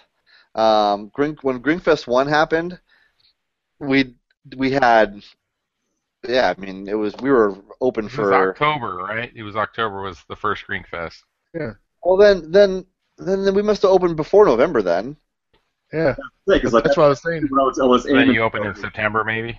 It must have been September because we were open for about a month. So it must have been September when we opened, and then the Well, it was first Grinkfest no, it was about October. 2013. It was Grinkfest, the first one. The shit 2013. show.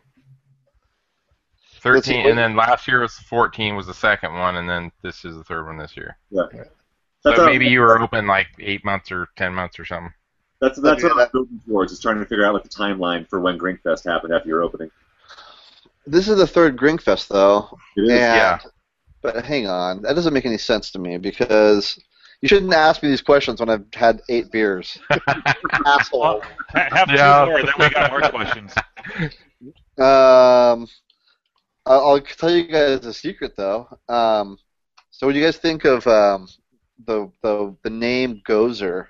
What do you think of? A What did Muppet? No. Ghostbusters. Yeah, Ghost. Yeah. Ghostbusters. So, Yeah. Oh no, I was thinking of Grover. I'm sorry. yeah, no, it was. You used all of his things, and you built your Grinkers in Google Hangout or the SketchUp. No. The working name for Grinkers was Gozers. Oh no.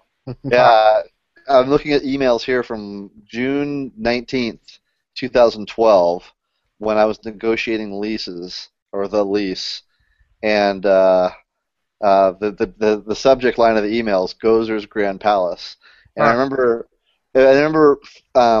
seeing Gozer on Clav and be like, I can't name it that because I don't want to like steal his thing, and Fucked off now, though. say what? He's fucked off now, though. I know, but that's okay. But Was that 2012 or 13? It was 2012, so it was. You were open like 9-10 months. Yeah, that's got to be what it is. 13, 14, 15. Yep, because we were we finalized the lease in June. So June of 2012 is when we finalized the lease, and then we must have opened in November of 2012. I'm curious. I've been to like 40, 50 plus retro arcades now across the U.S. And not every single one, but a lot of them choose different ways of charging people. So why did you decide to do the free entry and then quarters of machines rather than like $5 an hour or $10 all day? And so Grinkers is not, Grinkers is. It's. Or if that's too personal, you don't have to answer it. No, it's not personal at all. It's totally fine. I love you guys. I'll share everything with you guys. Oh yeah. It was Freaky in here. What was the dirtiest thing you ever did in an arcade?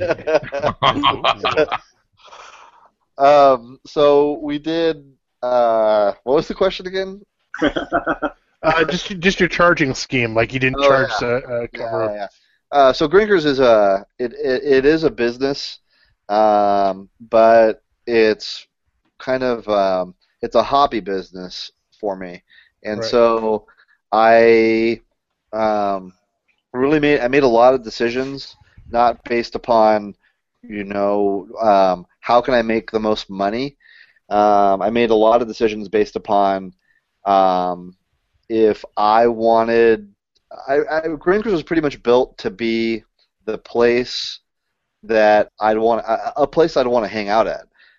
So if I was not the owner of this place, and I was going to go to an arcade, how would I want it to be? Where would I want to hang out? And one of the absolute no question items was dropping quarters. So it was proposed to me by several different people. Why don't you charge an entry fee and have free play? Well, there was no free play when I was a kid. When I went to the arcade, it was I put $1 on the change machine, get 4 quarters, and see how long I could make those 4 quarters last. I mean, there's some that do both. How believe do it you or do not. both? Hmm? Like some games are free play, some games are quarters. No, there's an entry fee to get into the place, and then you have to pay to get on the machines as Oh, well. on Yeah, top of they it. have like Yeah. they have a cover. Yeah. Yeah, but see, that didn't exist Stupid. either. There's Yeah. no cover. Yeah, so for me, this is Grinkers is 100% about recreating, the fun I had when I was a kid. And one of my main arcades when I was a kid was the Gold Mine at the Topanga Plaza Mall. There's no lights in that place at all. I mean, the arcade, the mall's all lit up and everything, but once you walked into the arcade, the only thing that lit it up was the CRTs and the marquees, and that was it. Yep. And I loved walking into the arcade and having it was just like going into a different world. And I wanted to recreate that at Grinkers, and I think it turned out pretty good. Yeah, and honestly, the dropping the quarters thing, it's so much better of an experience compared to free play stuff, in my experience. Absolutely. My own personal arcade, I do it. I'm guilty of it myself there. And then places like California Extreme, where everything's set to free play, it's awesome, but you're always drawn to where you start playing a game and you're not having a good game and you're just like, oh well, and you just walk on to another game. You don't finish the game you're playing. You don't have anything invested in it. Exactly. When you physically drop a quarter in, you're like, this is real money. I'm dropping in. I'm playing this game all the way to the end. You do the full experience. Nothing can compare to that. So. Yeah. No, absolutely. Just to interrupt real quick. I've said this before, and Crafty's heard me say this before. I will always say this about Grinkers. So I've been to a lot of barcades, and like One Up here in Denver is a perfect example, right? So you walk into One Up, and it's really cool. It's like they've got a bunch of classic arcade games, and they kind of line the walls around the bar, right? And the bar is sort of in the middle, kind of like Grinkers, but it's cool. It's a bar with classic arcade games. And it's right? in a dungeon. And you can go play. Yeah, not about that, but it's a bar and you can play games and it's fucking awesome. But Grinkers, when I walked in there the first time, it's an arcade. It's an arcade. It All right, has Tony, in it. shit. I know. Let's put the echo. Let's put the echo. Oh, Crafty Mac. Echo. La, la, la. What the fuck is What's going on? Did Buffett just All right, join can we get a moderator in here? Oh shit! I just muted him. All right. I thought Buffett joined for a second. So, sorry, that kind of ruined the important part there. It's like Grinkers is an arcade first. When you walk in, it feels like an arcade. The light level, the way you've done the lighting in there with the drop lights, and the fact that you can be in plenty of places in the arcade and not even see the bar. It's like it feels like an arcade, and the bar is also there. Well, yeah, the showcase is definitely the machines, right? When you walk in. It's a big deal. It's like One Up is a bar with an arcade. Grinkers to me is an arcade with a bar. Yeah. Yeah. So I know we're getting a little sidetracked with the questions going on here, but I still am curious about this. Have you noticed, over this 3 years you've been doing this, well, almost 4 years now, I guess, is there fluctuation of a couple months it seems really busy and then it kind of dies out a little bit and then it brings back, or is there, you rotate? I'm assuming part of this is you'll rotate some games to keep people coming in, but what have you noticed? Is there any kind of pattern overall in general over the years you've been doing it? Yeah, there's definitely a pattern, and it's I'm very grateful for my wife Lori, who has really, big time stepped up. She handles all kinds of shit. The change machine is broken, and she's like, okay, no problem, I'll run down there and I'll fix it. But Cool. In addition to helping with scheduling and payroll and fixing the change machine, she also does a lot of numbers tracking for me. because I despise accounting. I cannot. Just kill me now. I just do not enjoy it at all. So she keeps track of all the numbers, and she'll come into me one month and she'll say, "This month was our best August ever," and I'm like, "Oh, cool. Show me," and she'll show me, and it's like, "Okay, this year we did this much," and so it's fun for her and for me to see how the revenue changes and what the patterns are. Mm-hmm. And to answer your question, yeah, there is definitely cycles. Like right now, Like seasons where it's more popular, or people are out more, or something. yeah, I mean, it's kind of intuitive. Recently, 3 weeks ago, 4 weeks ago, all the kids went back to school, right? So Yeah. we went from Monday through Thursday being about 50% of revenue, and then Thursday through Sunday being about 50% of revenue. We went to Monday through Thursday being about 10-15% of revenue, You're and saying then actual quarters dropping is revenue, is what you mean, right? quarters dropping, beer and wine sales, food sales, all Okay. that stuff. Yep, Oh, okay. everything. Total revenue. Yeah. And so we went from about 50-50 weekdays to weekends to about 10-15% weekdays to at 80%, 85% of revenue coming on weekends. And Right. so it does kind of suck. I mean, I'll walk in there, at 2 o'clock on Wednesday, and there's nobody there, nobody. Yeah. And I've got 2 employees there, and I'm paying them money, and there's nothing going on. Right. It sucks, but you're a business, right? So you have to be open because you never know when people are going to come. Yeah. So it does. It's weird, but the weird part is that it doesn't. And here's the important part: from an income standpoint, although those percentages have shifted, the total income hasn't changed. It's just coming more on the weekends than spread out over the week. So it all works out. So I learned the first year it was definitely scary. When you walk in, I remember walking into the arcade at 2 o'clock on a Wednesday, and there's nobody there, and you're like, shit, this is not going to work. I'm going to be screwed. In 6 months, I'm going to close the door. It's going to be over. I remember feeling that way originally, but now that I've learned that the income stays the same, it just comes at a different time. And it doesn't bother me anymore. The only part that sucks is for the staff members, because it sucks to work an 8-hour shift when nothing is happening. Yeah. That 8 hours takes forever. So our biggest challenge when it comes to the slow periods is not the money, because the money's going to come on the weekends. The biggest challenge is making sure that our staff don't hate their job. So I've tasked them up with other fun stuff, so they aren't bored, and that's helped quite a bit. At least it's not like working in retail where 80% of your income comes during the holidays. No, not at all. Hey, Steve, I've got a follow-up question to that, or that kind of relates, and I don't know if you can answer this because your games are always changing. Contest. Sorry, reading Dave's chat there. Do your games that earn the most, is that always changing, or are there like 3 to 5 games that definitely like earn more than most of the other games? Like, are there games that definitely are way more popular?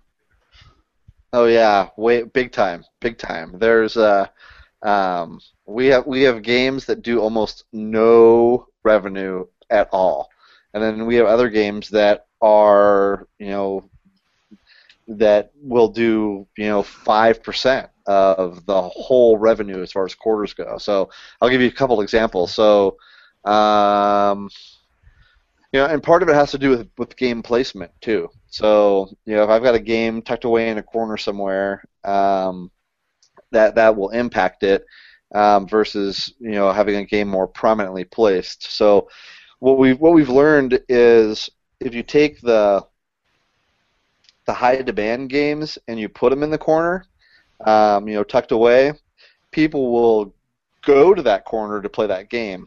And so you don't want to put the best games in the most prominent locations. You want to put the best games in the worst locations, and then the worst games in the best locations, because it has the effect of kind of distributing gameplay. It's a casino mentality. Yeah, that's exactly right. That's Yeah. exactly right. So, best games, for us, just a few off the top of my head. Pole position, cockpit. The pinballs always do very well. Pack and Miss Pack, Tron, Hubert. All the A titles. Sure. Any A title that people recognize. It's going to Frogger's get. probably up there. Frogger's huge. Frogger is huge. We have an upright and a cocktail Frogger. They both do very well. We've got upright Miss Pack and a cocktail Miss Pack, and an upright Pack, a cocktail Pack. They all do really well. Anything with a steering wheel does well. So pole position does good. Race driving does good. Super Hang On with the. Oh yeah. That does good now. That Super Hang On replaced.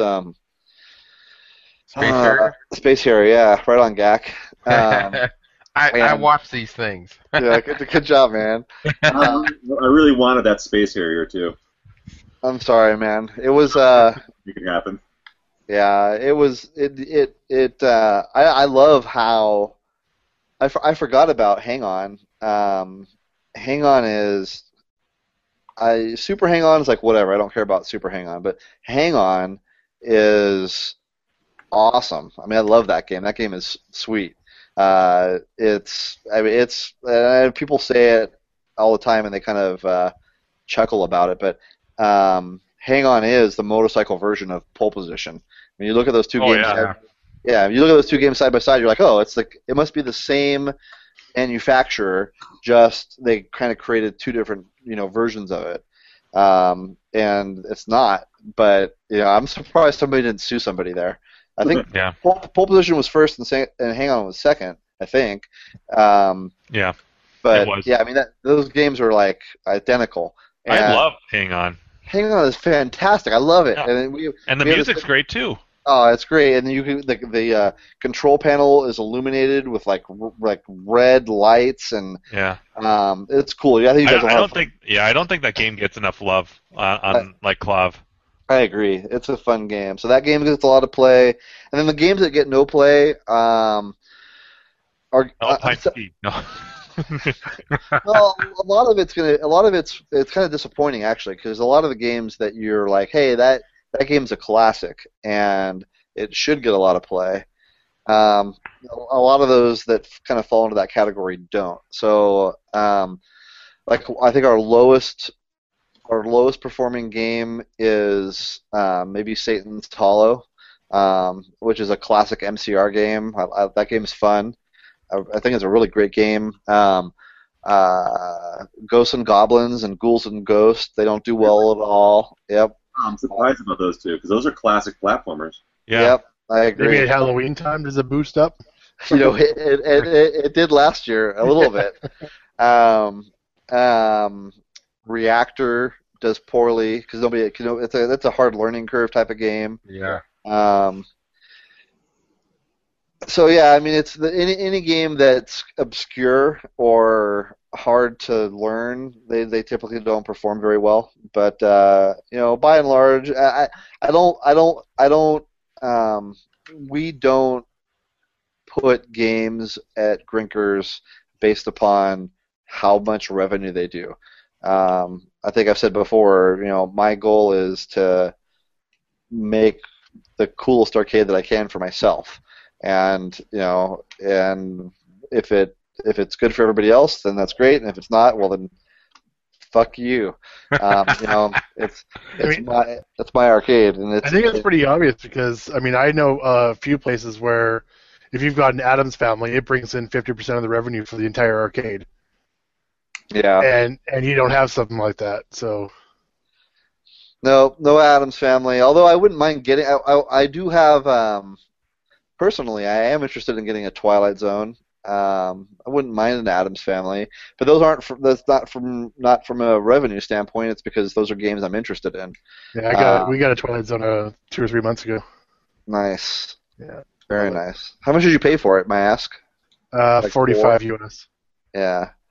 Yeah, see, that's the problem is those games are crazy. We got a Whirlwind, which I have been enjoying playing in the back room.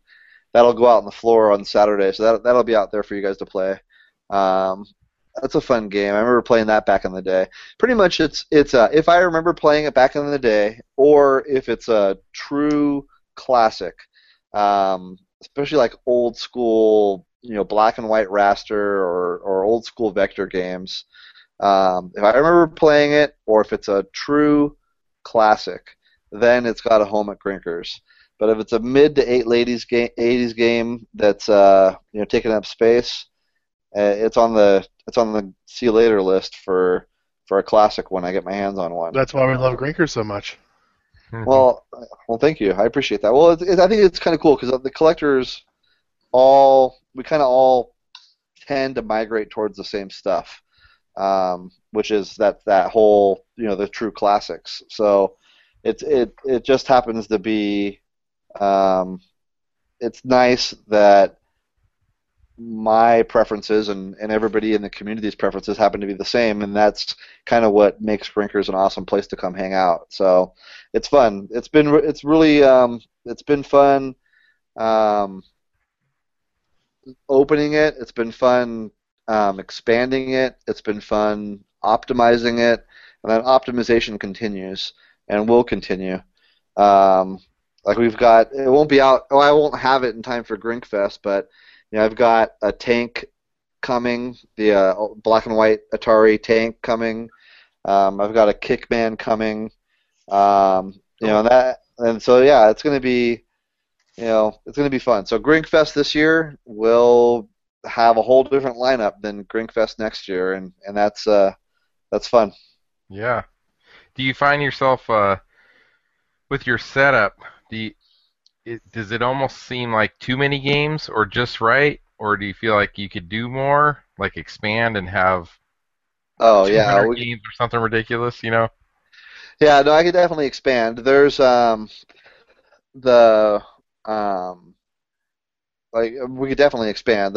We're at a point now, and it probably happened for the first time maybe 6 months ago, where I was like, I've got a new game I want to put out, and I don't really want to get rid of anything. I like everything that's out there, and so it's hard, and I've kind of reached that point. So I would definitely not mind having room for about another, 40 games, because it would be cool to be able to expand what. Right, because I recall you telling a story about part of your floor space, you had a workshop area, right?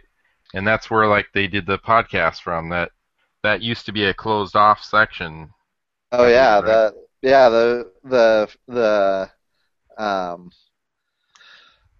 remember where 720 is? Yeah. And then remember where Journey is? Yep. Okay, so that where 720 is to where Journey is used to be a wall. And that whole area, we call it the outer arcade or the expansion. Like where the Dragon's Lair was?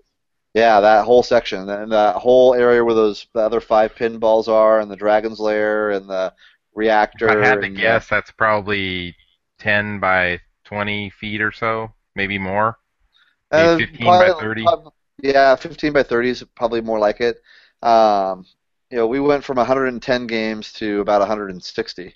So wow, yeah, it was a big deal, and having some more tables out there was really, really important because we were. That first year, we were getting capacity, and nobody. If you don't have a place to sit and eat, it's like, okay, well, we got to leave. Yeah. So yeah, no, expanding was critical. Well, that's one of the areas like I was talking about, where like you can go off into that area and you can't even see the bar. It's like you're just stuck in arcade land. Yeah, which is fun. Yeah. It's like that, and actually, all the different areas. So like over where Rastan is or was, and then the other side where like Alpine Ski was, and then over where Dragon's Lair was. It's like all those areas. Like you can't even see the bar. It's like there's like 3 or 4 alcoves, kind of, right? They took the bar, the whole fucking bar. You can get rid of that little area by your back door there and put probably 4 or 5 more games back there. Just have the door painted black. The problem is that we're Idaho, and in the middle of winter, if you have people coming in that door without the airlock, the vestibule, it's too cold. So you got to have that kind of environmental break. Is there? I never went back there. Is there like a parking lot or? No, you got to go back there. It's a fun place to hang out. That's where the river was, right? That's where Pat slept. That's where the sleeping room was. Yeah. The sleeping room down by the river. Down by the river. You gotta knock on the wall and take over the Lego store next door. There you go. Yeah, no, it'll be. I'm content right now. You know, if an opportunity presents itself, then we'll take advantage of it. But I'm not. We're not hurting for more space. It's a great balance right now, and we get a lot of.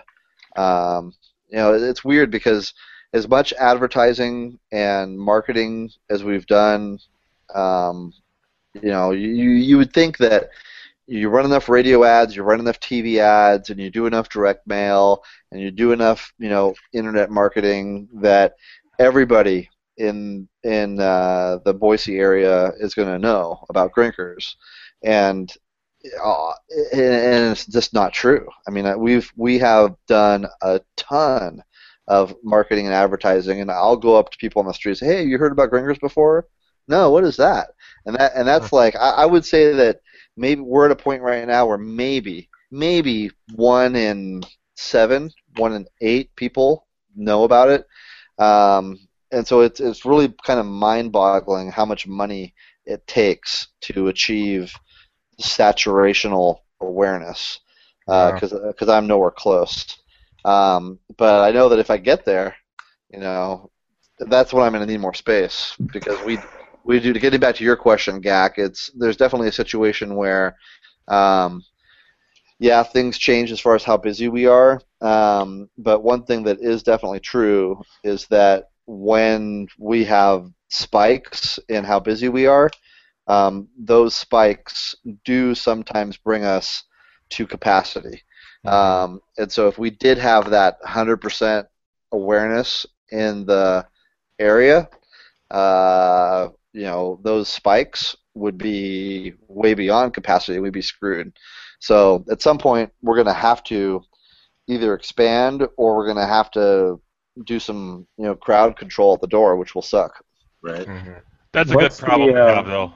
Yeah. Out of curiosity, what's the capacity, max capacity, and if we're going to be anywhere near that for Grinkers, for the Grinkfest?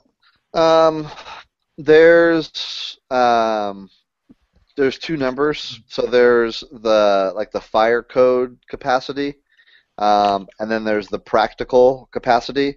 The fire code capacity is really way high. I was very surprised. I think they just do it based on square footage. Mm-hmm. And our fire code capacity is like 350 or 375 or something. Wow, that seems like a lot of people. It's way, if we had that many people in Grinkers, people would be like panicked. They'd be like, all your machines would be overheating from the body heat. it would be a disaster. Yeah. So I mean, that's what our fire code is, but our practical capacity is like 150, 160. Okay. Once you get beyond that point, it's like what? I can't move, and that's when people start not having fun. Right. I think fire code capacity is based on square footage and number of exits. Yeah, that sounds about right. Cool. Well, let's move along here, I guess. Yeah. Hey, sorry for taking so much time. No, this is just an open format. Yeah. No, and this is What happens. Hugely informative and good content. This is awesome. I could have asked you more questions, but we'll save that for another time. All right, let's go to the cousins from Buffalo. Sounds dirty. Sounds like a porno, and you should both be blonde. Come on, take off the hats. Let's go. You gotta unmute yourselves. I'm trying to figure out their. All right, can we bust the mustaches out on them or anything? Some leather chaps. Are we live? You are now, sir. Yes. Okay. All right.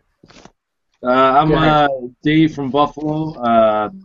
MacD 2001 on Clav. Got a YouTube channel with a few videos. Dave from Buffalo. This is cousin Brian. Cousin Brian from Buffalo. Is he actually your cousin? Yeah. Yeah. Cool. They take the. Yeah.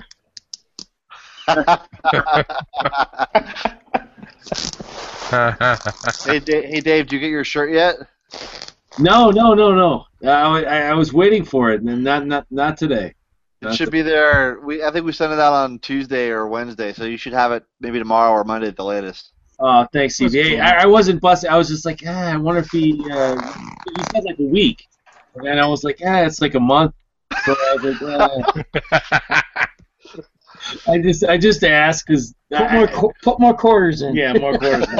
Yeah, that's right. But we'll go back to the question. New to the hobby, both of us. I got him into it. First, I talked about this before. Maybe on this, I'm not 100% sure. Punch Out. Oh no, I did because the guy was asking $75, Craigslist, and I'd seen it on Craigslist like a week before. So we don't have a lot of experience with scary stuff, but we went to a Buffalo Sabres game, and then after I said, hey, there's this game. Like, can we pick it up after? He had a pickup truck. He's like, sure. So we go to the guy's house, and let me interject. Yeah, go ahead. Okay, so I used to be a landscaper and had a lot of trucks and old beat up stuff, and I'd be on the road going back and forth between places, and from time to time I would see games in the back of trucks or whatever, and they were always standing up.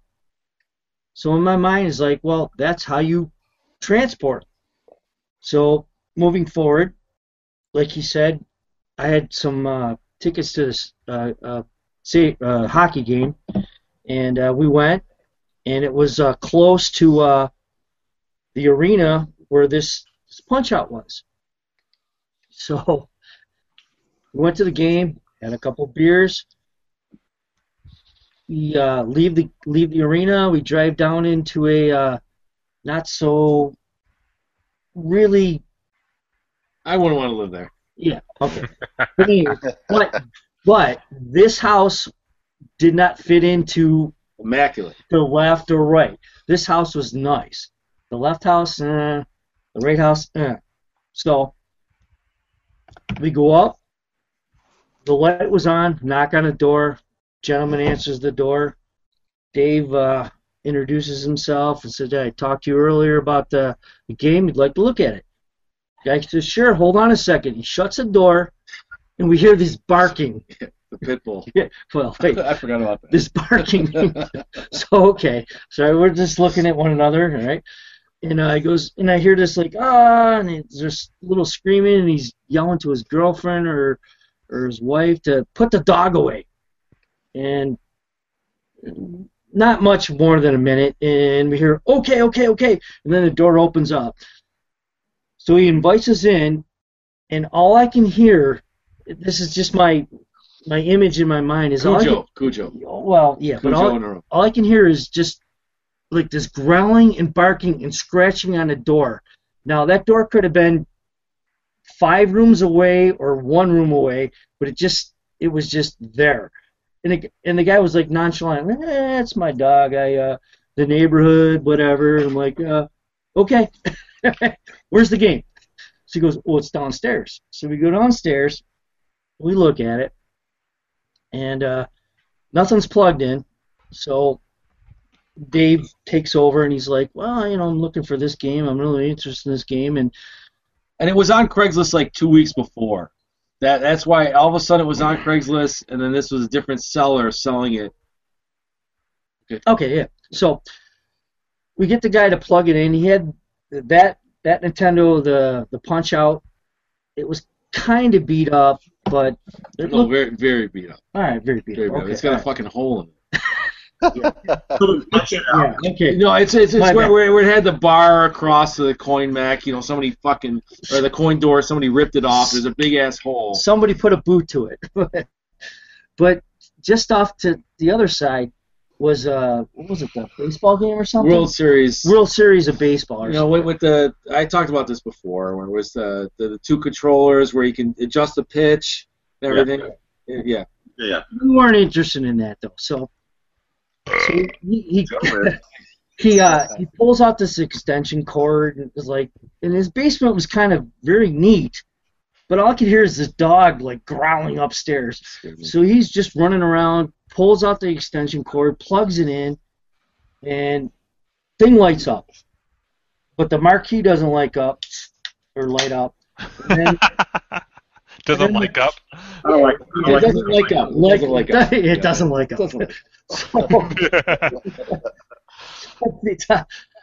The top screen was like pristine. No. That was the. No, it's got fucking burning. It sucks. Well. I have a few more. So the bottom. I'm glad you're both telling this story. Yeah. Cousins or husband and wife. Harold, that's not the way it went at all. This is our first game ever. This is me, I'm watching John's Arcade, being addicted to this shit. I want to get a fucking arcade game. I love Punch Out. So he plugs it in. He says the top screen isn't pristine, but it looked good to me. So the bottom part was like, it was all. It's got a board issue. There's graphic issues on the bottom. It's like it plays, but lines are through it, and it's just pixelated, and it wasn't right. Colors are all off. Wasn't right. But I know there's money here. I know there's money involved here because it's a Punch Out. It's got the knockout button. The cabinets. And he was asking $75. So it was only like a fucking half-hour exchange trying to get him down to 50. So right?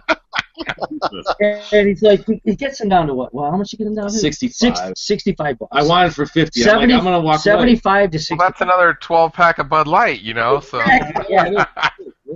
So he makes the deal, right? All right. So we unplug everything. His balls. Yeah. Well, wait. So then the guy goes, "Okay, it's yours."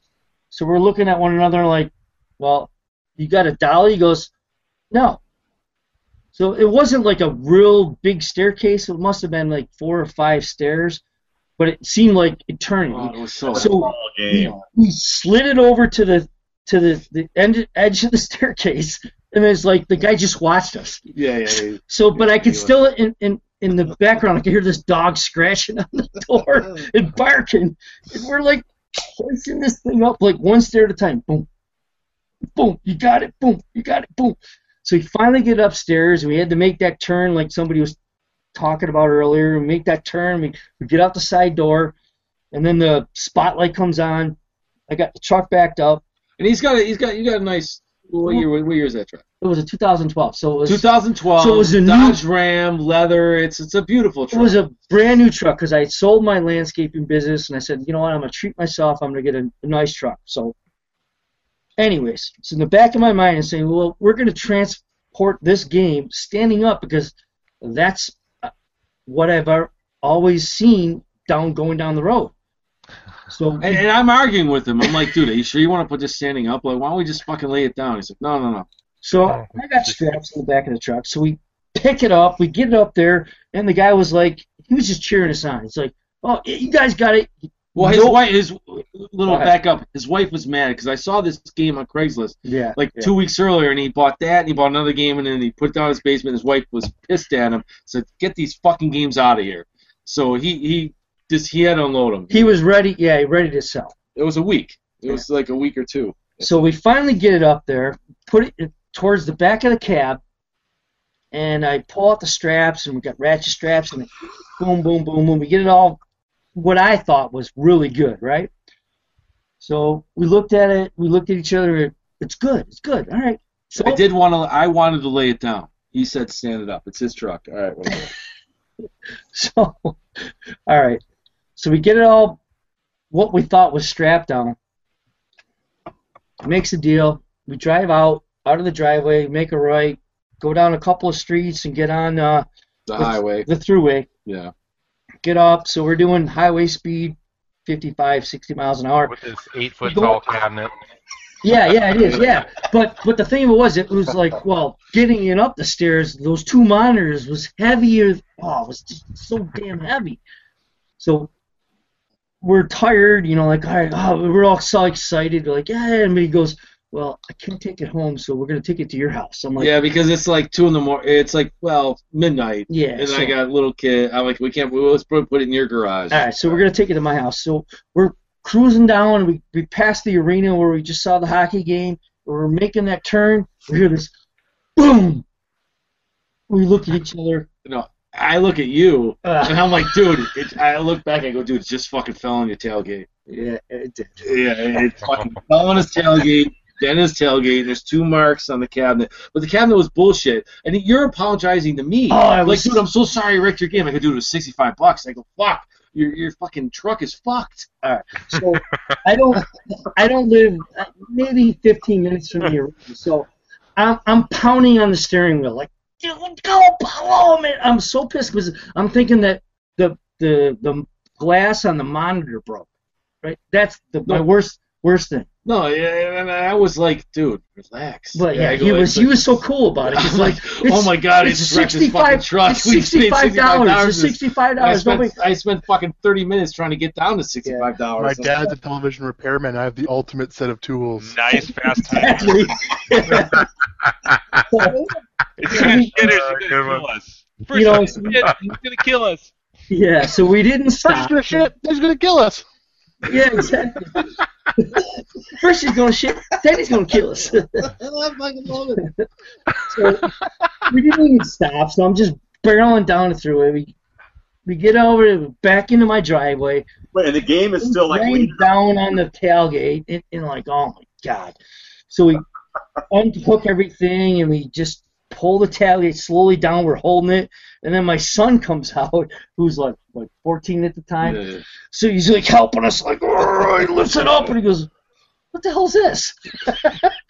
And I go, "Well, Cousin Dave." Yes, Cousin Dave is putting this game in your garage. So we noticed that the top bezel, which I think was all glass, right? It is glass, and the whole thing was glass. Yes, I actually asked. Todd Tuckey had a thing on it. Punch-Out was originally the. You guys correct me if I'm wrong. Punch-Out was originally the Plexi, and then when they came out with the Play Choice 10, I heard this on the TNT Amusements. Todd Tuckey says they came out with a kit where the 2 glass bezels separated, which I did not know because I actually texted John or emailed John because it's like, why does mine have? It's a Punch-Out, but it was the conversion that somebody did, which has the 2. When it was Punch-Out was the Plexi, but it's scratched. When they came out the Play Choice 10, they had 2 glass tinted bezels. So the top glass broke, and there's marks on the cabinet when it fell. It didn't break. It just let go, and it was on the thruway someplace. Yeah. But it did dent your tailgate. Yeah. Well, but I felt bad because like. Well, I don't care. It was $65. Yeah, but I was more. Who gives a shit? I was more concerned about the game. But I told you we fucking lay it down, and then you're like, no, we gotta fucking put standing up. I'm like, here we are again. But anyways, wait, real quick, you guys should just do a show by yourselves. I was about to say the same fucking thing. It's fucking wrong. Sorry. Hey, come on, we're the only team here. We're the team. Right. We need to start this show with them every time. Yeah. Well, we get it in. We get it up. My son helps me get it off the truck, and I go, "You got to go to bed. You got to go to school tomorrow." So we scoot it into the garage, and then we're rooting around for extension cords. We plug it in, and It was the same shit we Yeah, saw. it works. Nothing else was. Yeah, except for the top bezel was gone. It was still fucking bullshit graphic issues. Yeah. But you could still play. I did beat Mr. Sandman. I mean, yeah, you did. Yeah. But that was that part when you said earlier about that thing that just like had your heart sink, and it's like I thought for sure like the monitors just crashed and like broke. You were very apologetic, and I'm like, dude, don't worry about it. I'm like, oh my god, I just fucking wrecked this truck. Because I'm begging you to get this game. Yeah, you did. But I know. You're like, hey man, just relax. I have quick reflexes. Yeah. Okay. So All that's right. my story, and I'm sticking to it. All right, we're done. I gotta piss on the grass. Do you guys still have that game? Yeah, it's downstairs. it's downstairs. Wait. Yeah. A little bit, little sidebars because the cabinet's That was so a quick piss. Oh, Oh, good one. No, he's pissing right now. You just can't see it. Yeah. He's filling up the can. Into the Power Wheels. No, because I still have that game. I haven't done any restore on it, but it was like 3 months later. I'm in Buffalo. Rochester's like an hour away. Somebody has an empty Place Choice cabinet that's like beautiful, $25, and I'm like, fuck yeah! I mean, mine's got. Looking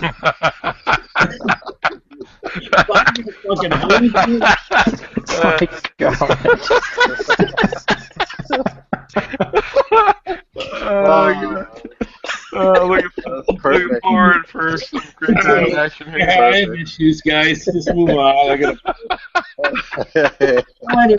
So anyways. We'll kill some more grass. Craigslist. He buys the cabinet, and he's scouring eBay. Years later, it's still fucking down. And he buys a coin door. Yeah, I got coin door. I got. I know you can hear him. I know.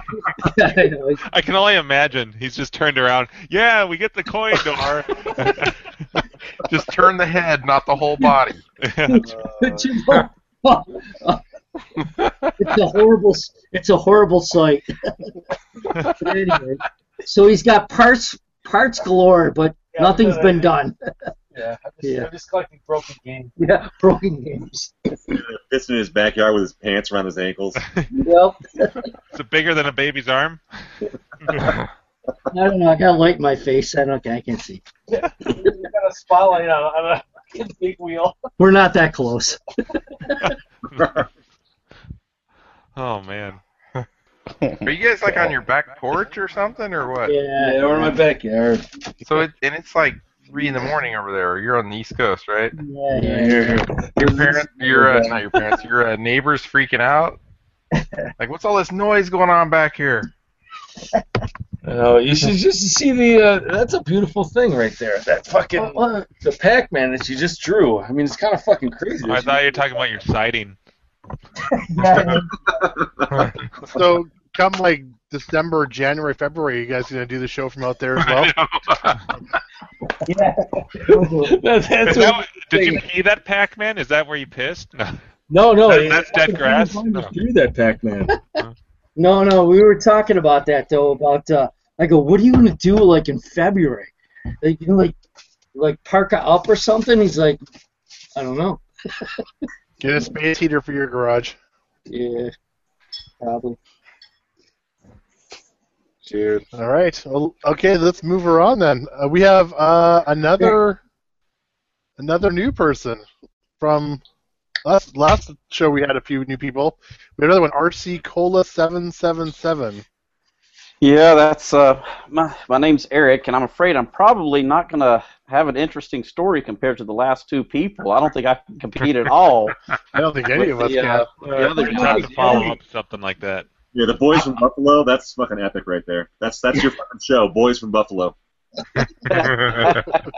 I did, although I did have a similar situation. Actually, it ended up being a little bit worse than the Punch-Out game. I had many years ago when I was just getting into this. I had two games in the back of my pickup truck, up and down like that. They were strapped to each other and up towards the cab. You already know where I'm going with this. I rounded the corner and they didn't make it. Out into the road and into many pieces. One of them was a Defender, and the other one was a Nintendo versus, I think it's like a tennis or a baseball or something. So Defender was the only one that I was really concerned about, but I learned my lesson.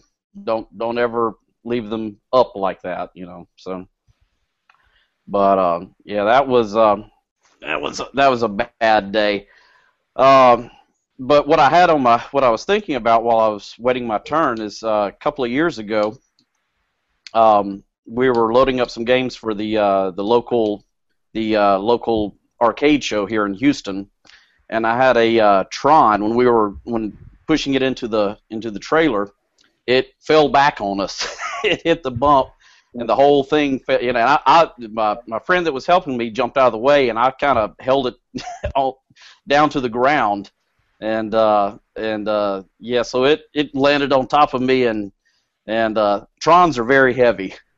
Yeah, they certainly are. And you know, I've got the same stories of getting zapped. You know, nothing outrageous. I remember reaching into a game and grabbing the filter, because the game was off, but the filter was before the power switch. It was a pinball machine. Reached in there, I was reaching for something, and so my hand was all down inside. I couldn't yank my hand out fast enough. It was, you know, that's no good. But yeah, I think that's really it as far as you know, getting hurt from a game. Oh, you know, another thing, a monitor chassis. I've, you know, taken the monitor chassis out and the one of the filter capacitors. You know, put the thing in my lap, and it zapped me on my leg. And so, once again, all this is about learning lessons. You know, now you know to, you know, discharge the big capacitors in them. So. Yeah, I think that's about it as far as getting hurt bad. I've been doing this for a long time, and that's really the worst of my stories. So how many games do you have in your collection? Man, somewhere between We know 20. he's a collector. He can't even give us a quick answer. Yeah, well, you know how it goes. It changes so often. I mean, I just picked up a game probably about 25. It's, you know, it's limited by space, and a few of the games I have at other people's houses. I think I have about 18 at the house. Yeah, that sounds about right. Eight in the game room, and probably about 10 in the garage. Where are you? Where do you live? I'm in Houston. In Houston, Texas. And what's your favorite? Well, what's the number one game that you have? Oh man, really you know, I really kind of hate to admit this, but I really don't play them that much. I work on them a lot, and I have a Star Trek pinball that I probably play the most. Okay. Yeah, that's probably my favorite. The 25th anniversary one, or which one you got? The new Stern. Okay. It's just the pro model, but you know, it's my favorite at the moment. What was your first game? What was the first game you had in your collection? Black Hole pinball. That was 26 years ago. What'd you pay for it? What'd you pay for it? Do you remember? Best I can recall, I think it was around $100. Nice. But it was from an arcade. They quit working, and you know, they just wanted to get rid of it, so it was cheap. Yeah, I think it was about $100. What about your favorite vid? What's your favorite vid you have in your collection? Well, I am in the middle of restoring, and it's just about complete now, a Zookeeper I just built from the ground up, and you know, had the wood CNC'd. I just got the art. Finally got the art from this old game. Nice. And it's complete. In fact, it's totally done. I'm now working on. I've got a spare board set that I want to make sure it's working properly. So I was making sure that was all working tonight, and about to move it into the arcade. So that's my current favorite one, I think. Wait, and Gak's working on one. Yep, I was just gonna say that. I'm in the middle of one of those myself. I got a CNC cabinet. Yeah. I'm trying to build one up. Yep. I actually have a. I'm sorry. Go ahead. Oh, it's been about a 2-year project for me so far. But what were you gonna say? Oh, I was. I had the wood CNC'd, and of course, it's based on it being 3/4 inch plywood, and when I got it CNC'd, when I got it to the house, I realized it was not when I started routing out the groove for the T-molding, I realized it wasn't 3/4 inch. It's, how you buy wood at Home Depot or whatever now. Yeah. If you buy 3/4 inch, it's not really. So Yeah. I was like, well, crap. Then I was thinking, well, I could still do it. I could still put the T-molding on and shave it down, but I don't want to do that, So I got some more wood and just had another set CNC'd. So I've got a completely spare set of wood. If somebody's local and they want to make a Tato cabinet, come by. I'll make them a hell of a deal. Multicaded or something, right? Yeah, I'm probably just gonna, put it. I don't have. The only problem is I don't have all the little right angle brackets that go into it. So I'm probably just gonna use a nail gun and throw it together and just blow it out. So I'm curious when you're talking about the CNC. How did you get the files to do that?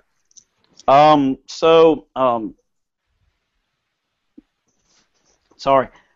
So a friend of mine down here in Houston used to build cabinets, and he bought the files from. Oh, I'm sure one of you guys knows the guy's name. Yes. Years ago, bought some files from him, so I got them from him. Trying to think of Joe's business name. Classic Arcade Works is my buddy down here that was making the cabinets, and he doesn't do them anymore. So cool. So anyway, it's a big project, but it'll be cool.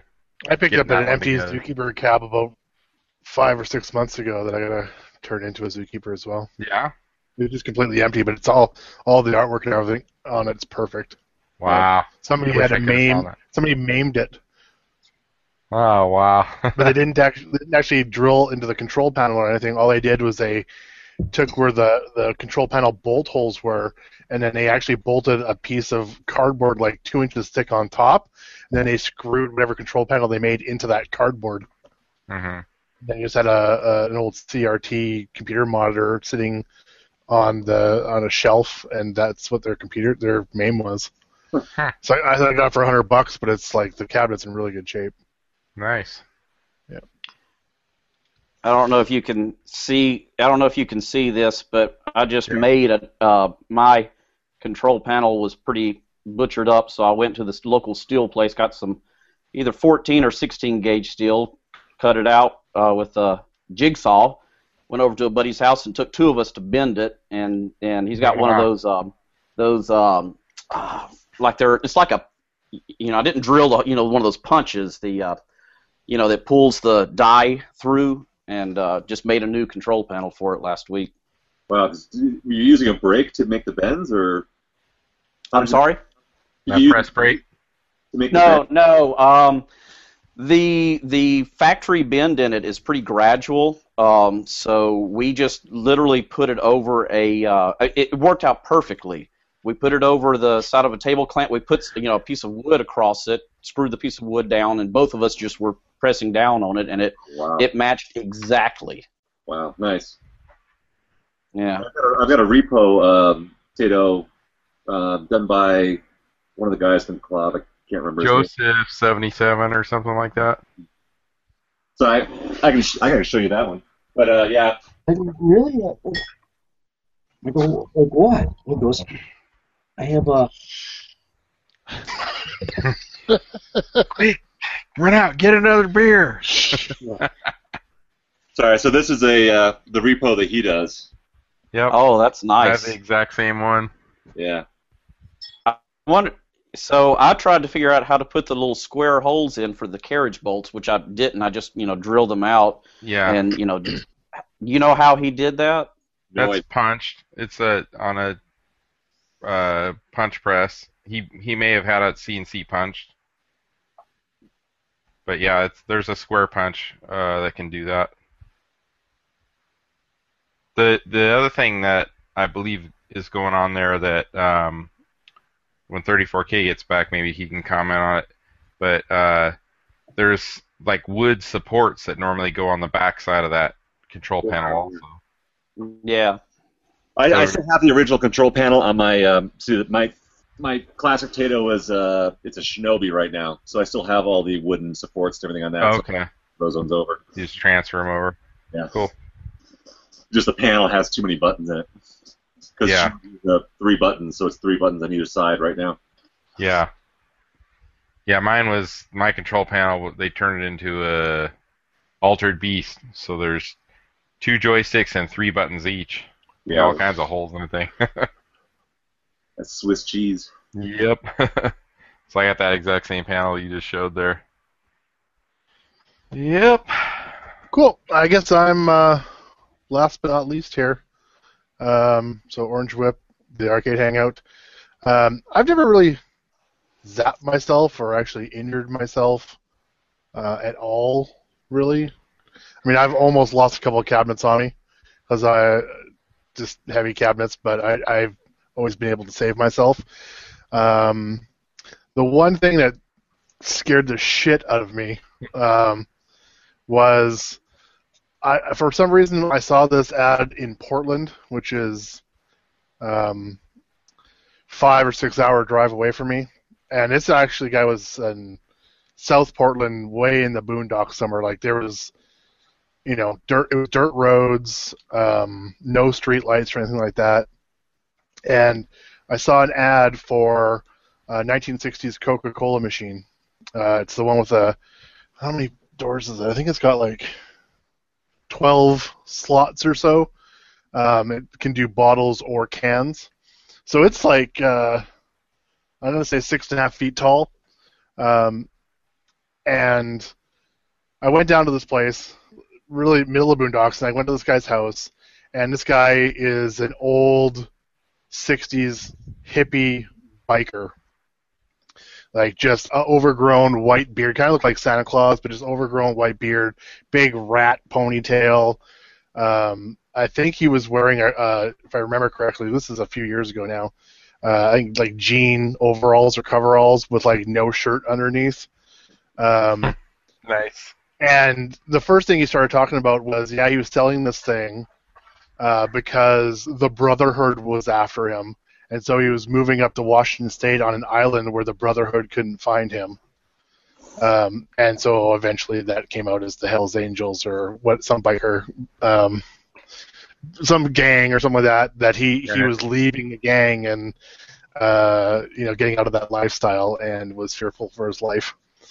And then he said he had a whole bunch of, and I'm gonna say this word and see if anybody can figure out what the hell I'm talking about, because I've never heard this word pronounced like this before, and it literally took my wife and I, 10 minutes to figure out what the hell this guy was talking about. But he kept saying that he also had to sell a bunch of antiques, and that he needed to sell all these antiques out of his house. And we're like, oh yeah, we had no idea what the hell he was talking about. I've never heard it that sounded out phonetically. I know. And yeah, so antiquity. Yeah, it was antiques, but I mean, it literally like, and he had an accent as well, so it was really, really hard to tell what the hell he was talking about. So, anyways, we were there yapping with this guy for a while because he was an ex-biker. I didn't want to piss him off and step on anybody's toes or anything. So we were being super, super polite and basically doing anything that he wanted. He was showing us around his place and trying to get us to buy a bunch of other shit and stuff. But eventually we got to the Coke machine. He plugged it in. It was ice cold.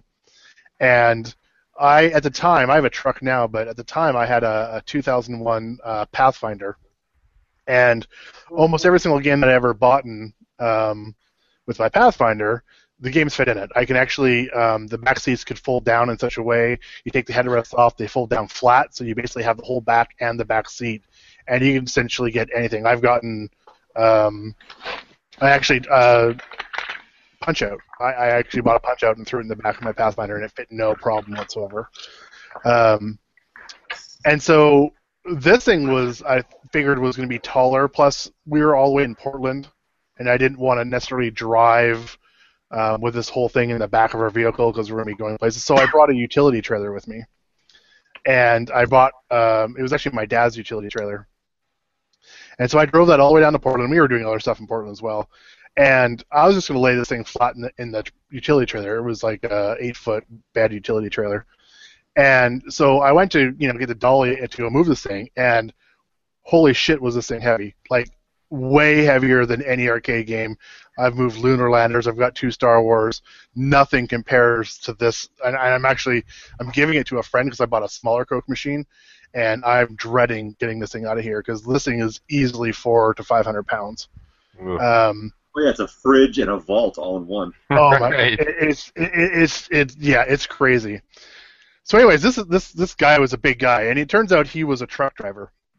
So he's like, yeah, you don't want to lay this thing down because of the refrigerant. And I'm like, yeah, you kind of hear that, but I was just not going to plug it in for a while when I get home. He's like, no, we can stand it up in the back of your utility trailer, and I'll do my truck driving tie down using. So I had a bunch of tie downs, and he was going to do it in a net style, which is the way they were trained to do it wherever he went. And so they create this kind of mesh where they put a couple of tie downs over it, and then they actually put other tie downs across those tie downs to actually cinch the tie downs down further. And it basically creates this web over top of the object. So I was like, well, he was like, I was a truck driver for like 30 years. This is the way you do it. I'm like, okay, fine, do it. So he did it, and lo and behold, this thing, it's like, again, 6-7 feet tall in a back utility trailer, and I was on a dirt road, and this thing was holding. Like, it wasn't moving, it wasn't doing anything until I got to the end of the dirt road, and then all of a sudden I was like, why is it like tipped over like this? Uh-oh. The Coke machine did not come untied whatsoever, but the Coke machine was so heavy and it was tied down so well that it ripped the entire body off of the frame of the utility trailer. It snapped all the bolts. And so I was like, oh shit, what am I going to do now? I'm like down in the middle of nowhere in Portland on a dirt road, and my utility trailer is like sitting like this. So, and my back end of my Pathfinder was like way up like this. So I think I ended up getting a jack out, and I ended up jacking up the back end of the utility trailer, level out my Pathfinder, and I unhooked my Pathfinder, and then let the jack back down, so the utility trailer was on end, but the Coke machine was like still sitting perpendicular to it. And so then I drove my Pathfinder around the back end, and I ended up just untying one of the straps at a time, and eventually the Coke machine kind of just laid down right towards my tailgate of my Pathfinder. And then my wife and I, it took a while, but we ended up eventually getting it inside the Pathfinder, and it fit no problem inside it. And then we took the straps that were around the Coke machine, and we ended up strapping the body of the utility trailer back to the frame because I didn't have bolts or anything because it all had snapped off. And we ended up driving all the way back to Vancouver with that Coke machine in the back of the truck and the trailer all strapped down to the frame without a problem the whole entire way. But it freaked the living crap out of me because that thing is heavy. And the first thing that came to my mind, I even said this to my wife, because I think I only paid like $120 for the Coke machine. I was just going to leave it there. I was just going to fucking undo the straps and fucking let it fall over, hook the trailer back up, and get the hell out of there. But I tried to do the thing put in the back of the Pathfinder, and it totally worked. So that was the one thing that was pretty close to a holy shit, what the hell am I going to do here? Because I couldn't move the thing myself. It was that heavy. If it wasn't tipped over like that, like if it was literally like straight up or whatever, I don't think I could have probably gotten it into the Pathfinder by myself. It was just way too heavy. Jesus. Wow. Yeah.